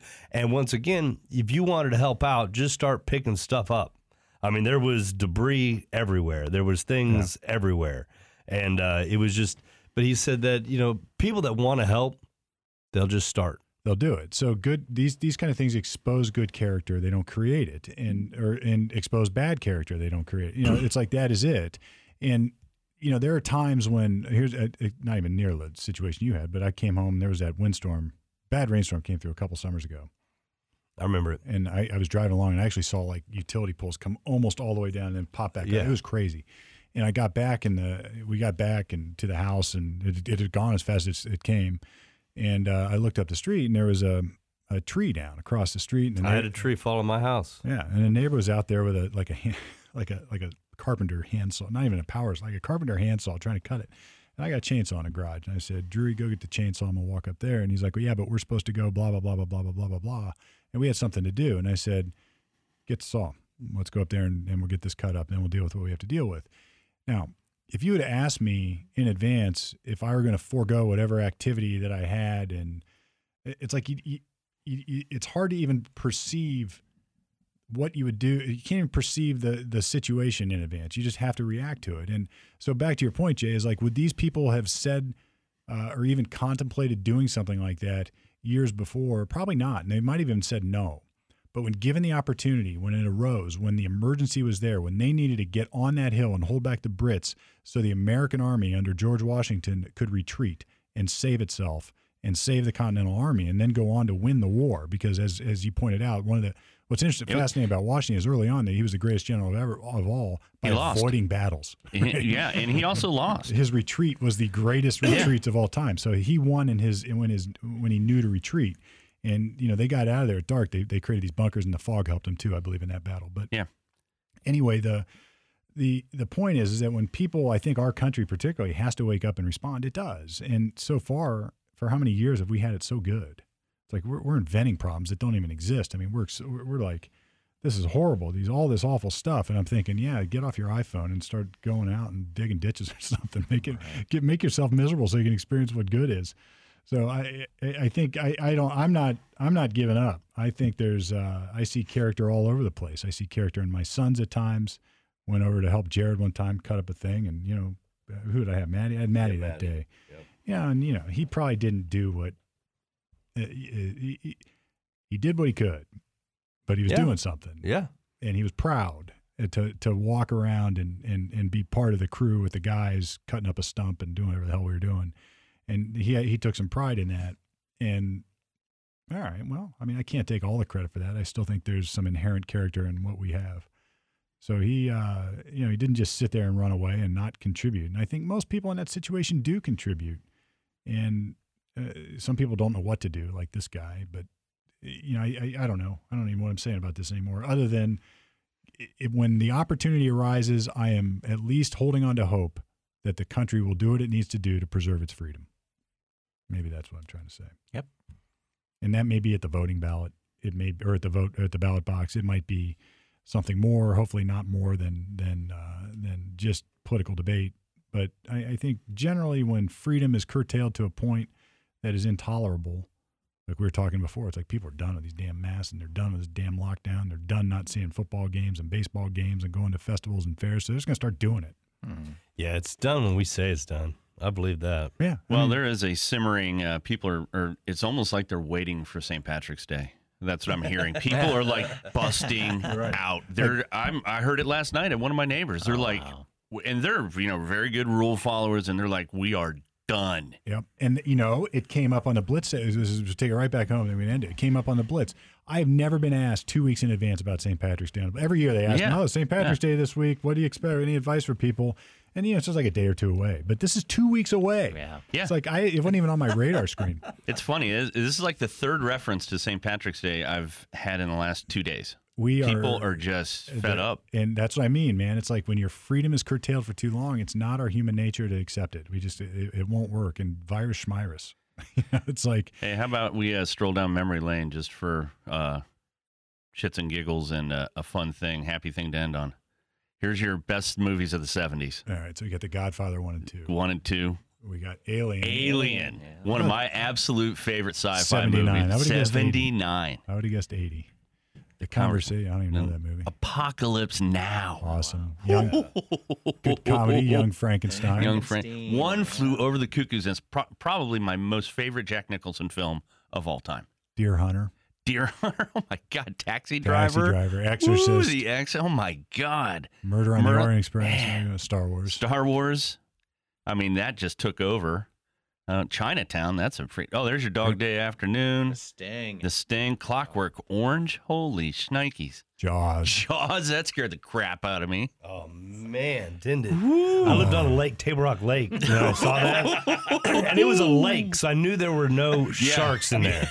But we would swim in it all the time and snorkel and stuff, and I was always, there were big catfish. There were jaw-sized catfish out there, but Yeah, I was always scared Dude, of the that. French Connection. Old Poppy Doyle. Dude, arguably the greatest car chase ever filmed. Yeah, going in the L's in Yeah. Chicago. Yeah. The Duel, that's a creepy Oh, movie. no, what's the San Francisco movie with Steve McQueen? Bullet. That's a great car chase in that too. Oh, dude, Deliverance. Whew. Saw. Oh Texas my God, Chainsaw. Texas Chainsaw Massacre. That came out in '74. Yep. Yeah, that was. Oh my that God, was a scary one. Monty Python. Life of Brian. Kramer His life's a versus piece of shit Kramer. when you really look at Here it. you go. Here, this gets into my Bridge Too wheelhouse. Far, Bridge that's Too right. Far. All those old war movies they made. Sleuth. Papillon. Papillon. Oh Escapes man, from jail.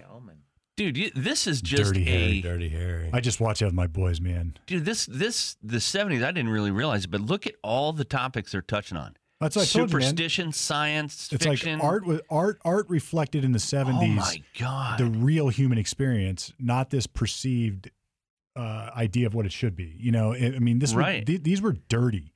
These were like gritty, dirty stories. Like even Star Wars itself. Like what's fascinating about Star Wars is that it was the first time, and this isn't my idea, I heard somebody else say this, but it was the first time that all of a sudden space was reflected not as perfect. And the point was that if you look at all the space movies up until that time, the spaceships were flawless.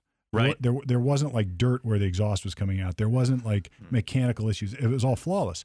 In Star Wars, all of a sudden it was dirty. You know, it's like you could see the Millennium Falcon had like wear and tear on it. Not always acting. Yeah, you know, yeah. Exactly. And things weren't flawless. It was dirty. It reflected grit. And that was the 70s. Some of the robots were haywire. Yeah. Yeah. 3 Days of the Condor. Dirty Harry. Oh man. All the President's Men. Men. Clute. Being there. Escape from Alcatraz.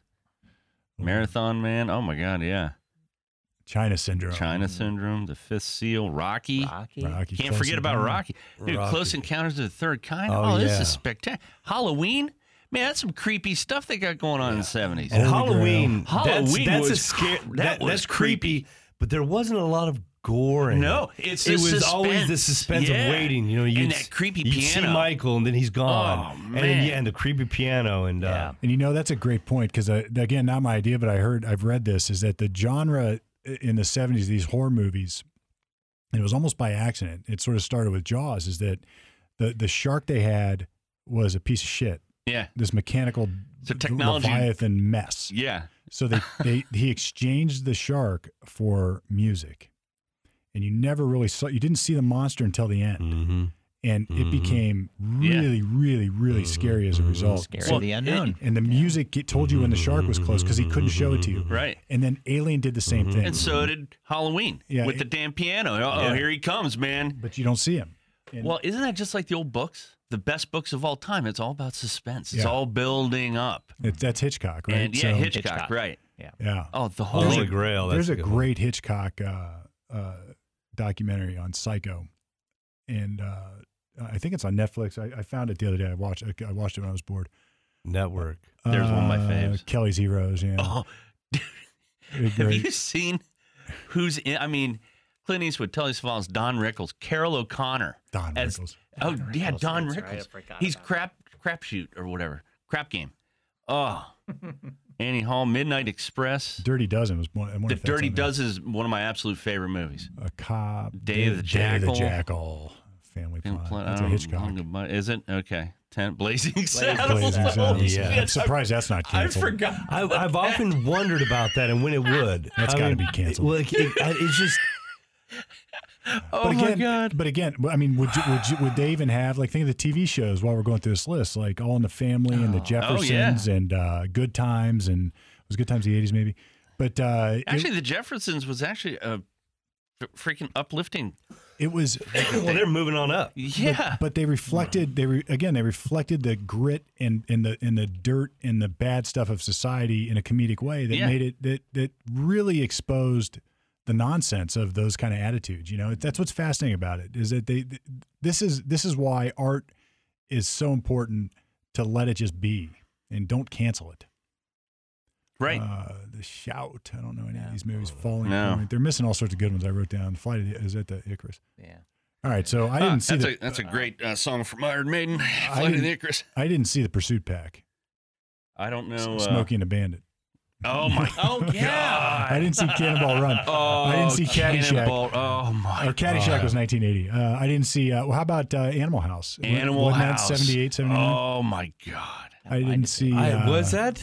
What year was Animal House? Maybe that was 80. I think Caddyshack was 80. I think it was. Maybe. So we're just kind of getting into a different 78. 78. Yeah, that's all right. Yeah, I think Caddyshack was the 70s one too, right? Caddyshack, I think, is 80. I mean, this is why we got the Exchequer right here. Yeah, Exactly. 1980. Nice call. Yeah.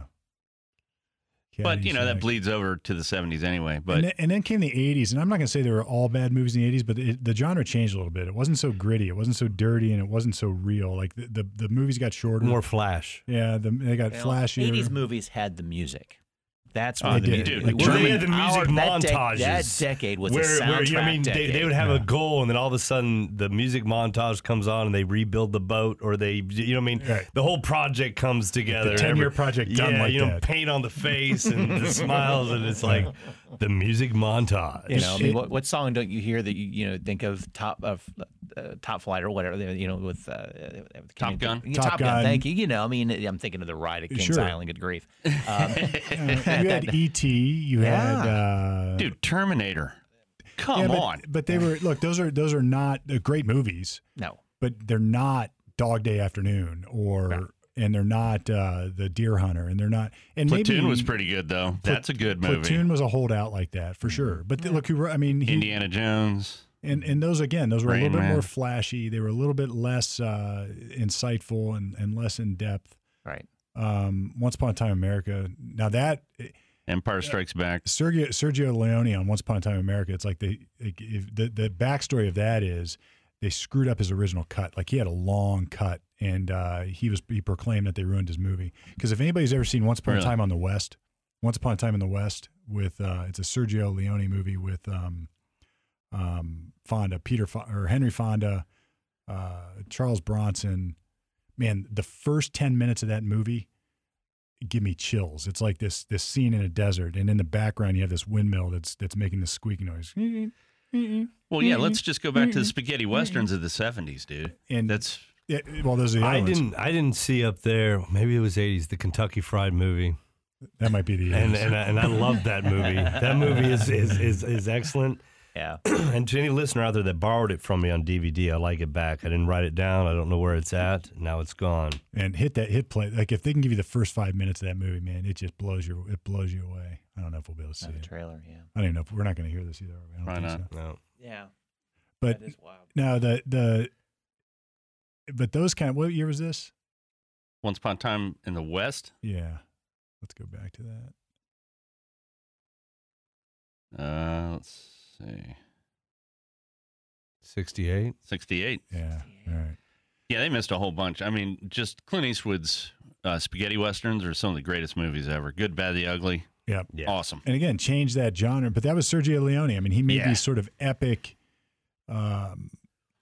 quiet and slow burn movies. And I just don't think by the time the 80s came around, it was all cocaine and party, and nobody had the tolerance for it, Very different decade. Oh, yeah. Dude, you like- got that right. Look at these. I don't even know half these. And I wonder Aliens if was it a great- reflects. Back to the Future. Now, come on, that's prime time. Yeah. That's good 80s. stuff. That's good stuff right there. I Full wonder- Metal Jacket Full was Metal awesome. Jacket's a good one. I wonder if this reflects The Shining. Look at that. I wonder Shining. but there again, that's 80. That's 80. just Right. I wonder if this reflects maybe the economic times too, because there was more time in the 70s to sit around and do nothing, or there was less activity, there was less faith in what you were doing. I don't know. Who Return of knows? the Jedi. The 80s was a very flashy decade. I mean, Yeah. 8 years of Reagan. It was just, the economy was on crank. Yep. I mean, it was just booming, and nothing could go wrong. Nothing so could go wrong. It reflected in the movies. Yep.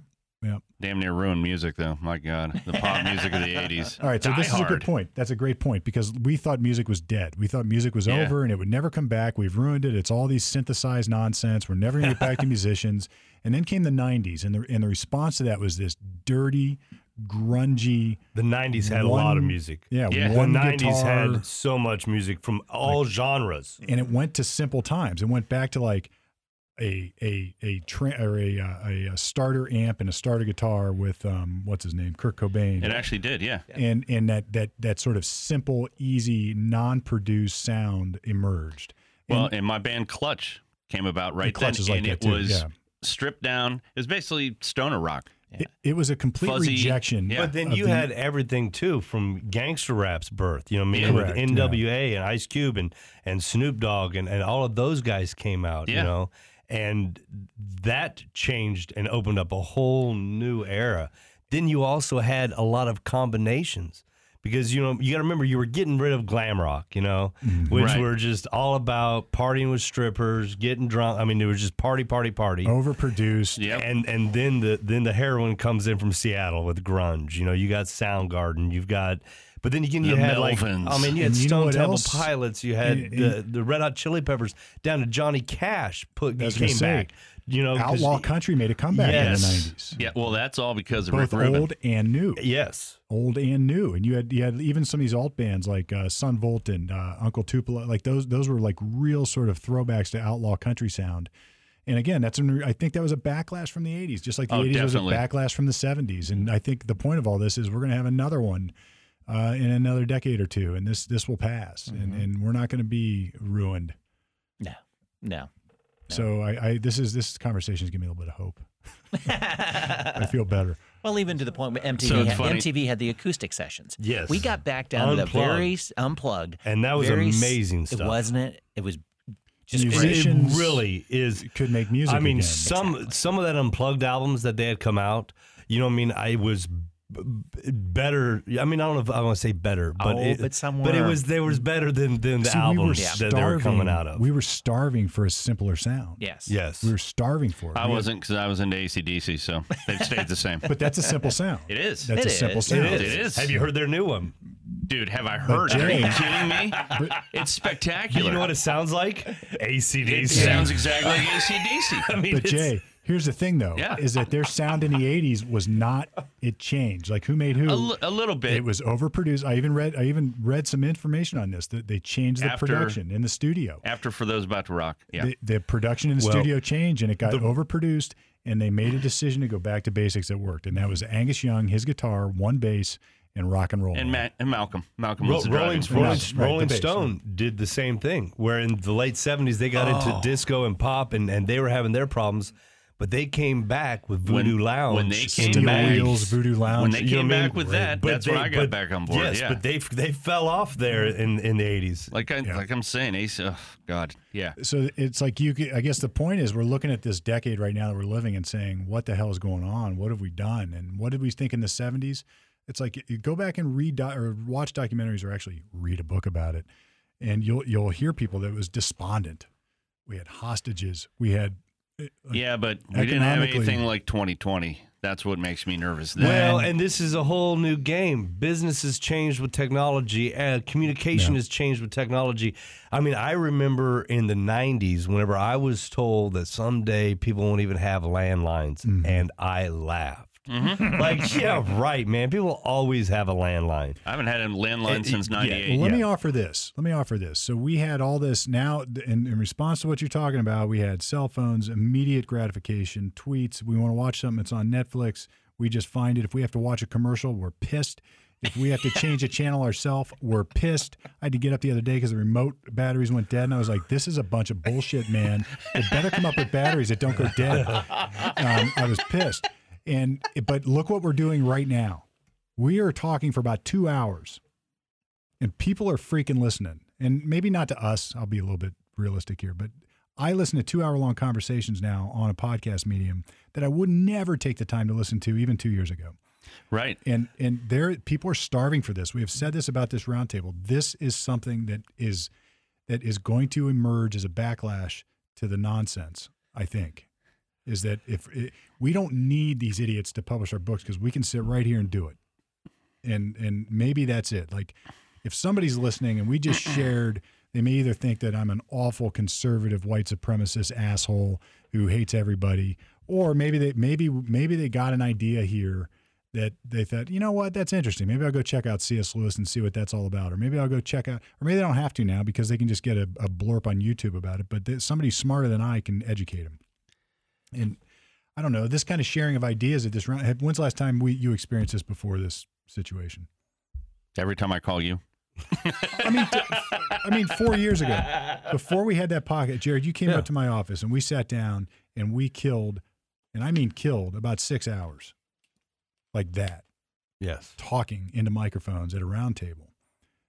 And what other time in my life have I done that? It goes way back to your parents having coffee and visiting with people that would come over. That just doesn't happen anymore, but it's starting to happen like this. It's a different, it's different technology, but it's sort of the same, and maybe it's better because it can be preserved and reproduced. Let's go back to music just real quick to end this. All right, I want everybody's guess. What are the greatest selling albums of all time? That's well. crazy, What would you man. think? What would you think? Like the White Frank Album? Sinatra's got to be somewhere on there. And this is in the world of all time. Michael Jackson's on the list. And Michael Jackson's on the Thriller's list. gotta be Okay, on it. Elvis number Presley's one- got to be on the Number list. one Elvis. is Thriller. Thriller, yeah. Elvis, some religious Yes. album from Elvis. Guess number two. I've won a bar AC/DC. bet. How did you know? That because, to be honest with you, because Back in Black, Right there. Can you believe that? Meatloaf, Bad Out of Hell. Yep. That makes some sense. Can you? I would have said the Stones, Elvis, the Beatles, the White Album. What the hell? a buddy of mine, No, Scott. AC/DC, Back in Black, and that's with the new singer. That's with Brian Johnson. The first album, Back. Can you freaking? I can't. Come on, Back in that blows Black me away. is a solid But album. that, I mean, so that blows solid. me away, though. I never All right, keep going down because I want to Thriller? see. Yeah. I got an idea. I want to see. Keep going. I want to see this all. Pink Floyd is 4. Whitney Houston, that makes sense, right? Eagles, Bee Gees. All right. So here's the deal with this. Look at the dates. Yep. What's interesting about this is there's some awesome albums, but they all came out in the 60s. So the marketing was different. The availability was different. People's ability to actually take a record and play it was different, or take it with you in a cassette version was different. I mean, it's like this can't be coincidental that all those albums were released after 1973, Pink Floyd's being the oldest. And I'll bet you most of those sold, that's Dark Side of the Moon. I'll bet you most of those sold in like after The Wall came out, which was what, 76, I think. But anyway, that's it's interesting because it's like, Isn't it? Why isn't the? I mean, there's so many awesome Beatles albums, like the White Album, right? But not. And what's the other one? Not the White Album. And how about that not Shania Magical Twain? Mystery Tour? What is it? Sgt. Pepper's. Sgt. Pepper's. Sgt. right. Pepper's. Yeah. Look at that. Shania Twain is the. So marketing is so much different, though, and that's the. I don't think this reflects anything other than that. Is that? I mean, correct, because like I had AC/DC tapes, multiple of them, because I'd wear them out. Right. Yeah. Right. And but before that, I had a phonograph. Yeah. And I did not have a record player that would go into my automobile. Right. And once again, you got to also date it up as to whenever I got my driver's license. You know what I mean? And the interest in music generally started to take off. Well, so. and also up through about 1997, radio stations started to change how they formatted themselves. Another good point. In the aughts. Because you could hear Michael Jackson's Thriller album on rock stations because Eddie Van Halen played on Beat It. Right. Yeah. So you got that cross promote on a lot of different stations. That helped up through about 2000 with all these genres of music. And now it's just, you get a rock station, you have a pop station, but even the internet's changed. I don't know if I would have gotten more than one on that top 10. I don't think I would either. I don't know either. I know. Eagles' crazy. greatest hits, I never would have gotten that. Right. No. The Bodyguard, I wouldn't have gotten that. Although, what's his name? Who's the Hollywood? Kevin Costner? No. The producer that did the music. Real famous guys. He wrote so many music. He has participated in so many albums, songs, both in cinema as well as just pop recording. Guy's amazing. But he talked about. I watched a documentary, and he talked about the decision to use that song. I Will Always Love You, or whatever it is. It was an old Dolly Parton song. And it was, I think Kevin Costner actually suggested it, but they were trying to figure out how to start it. And the decision to have her start a cappella, without any accompaniment, it was somewhat questionable at the time, and she just freaking nailed it. She did. And I watched that movie with my kids on last Saturday. It was a good movie. Who are you talking about here? David Foster? Yeah. Oh, David Foster. Yeah. He'd be I one. don't know that guy. Oh, I know who. Yep. He's been in his fingerprints are over so many popular hits that you wouldn't even. It's almost hard to comprehend. Yeah. So is who's the guy that brought back? Was it Rick Rubin that brought back Johnny? Yes, it was. So look at what Rick Rubin has done. He done- brought back the Peppers. Bro, he did more. He brought people out and brought people back. Yeah. Mm-hmm. Ruben has done. He's got his fingers and hands on all kinds of things. What's his name? DJ. What's his name? Well, I mean the Beastie Boys. Beastie Boys. Didn't he do the Def Leppard album? He did it definitely. Yeah, you're right. LL Cool J, Beastie Boys, Public Enemy, Ghetto Boys, Run DMC. I thought he did I thought he made not Pyromania, the Pour Some Sugar on Me stuff, that 80s crap. Maybe not. I think he did. Def Jam years. It's not Pyromania. Oh my God, he produced Slayer, Raining Blood. Oh my God. Aerosmith. Or are you thinking Mutt Lange? Mutt Lange is who I'm thinking. Yeah. Mutt Lange. He's the one that did AC/DC in the beginning. Mutt Lange is a Def Leppard guy. You're right about that. But he brought back, Red Hot, and he Chili helped Peppers. cross-pollinate rap and rock. He sure did. Yeah. And he sure did. He did the Aerosmith. Whenever he had Johnny Cash do Hurt, yeah. Whenever he did Hurt from 9 Inch Nails, which is, his rendition is absolutely amazing. Jay-Z, 99 Problems, he did that one. God, the guy's a freaking genius. Oh yeah. All right, well, we got to wrap this up. All right, on a good note, there you go. So everything sucks, but there's hope. All right, see us. Everything sucks, but there's hope. Like, go out and take back your freedom, folks. Go out on St. Patrick's Day. Be safe, without trouble. 2 weeks out, we'll have another message next week. But so we got lots going on, man. I mean, there's comedic skits happening in here. There's video streaming happening in here. There is all sorts of stuff to come. We keep teasing it, and it's coming. I promise. I've been contacted by 2 separate people now who want their own podcast to work here at the studio. And you know what they all said? It's like we needed a podcast. I've been wanting to do a podcast. I just didn't know how to start it. I didn't know what to do. And trust me, I have been there. I've been part of that, where I wanted to do a podcast, and thanks to Brett, I was able just to finally pull the trigger and buy some microphones and get it done. And if you couldn't buy your own microphones, he could help. And then that sort of hatched this ridiculous plan here to have a full-blown, professionally built, meaning I paid for it, professionally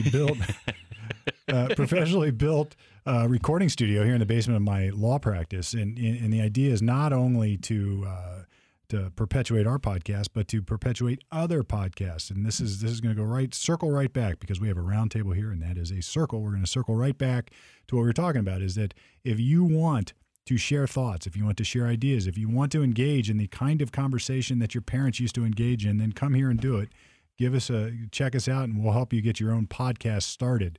We'll help you get it to podcast land. We'll help you get it recorded. It'll sound like ours does. That is professional, like a radio station. That's no secret why, because Freddie Blanchard is making that happen. He's our sound engineer.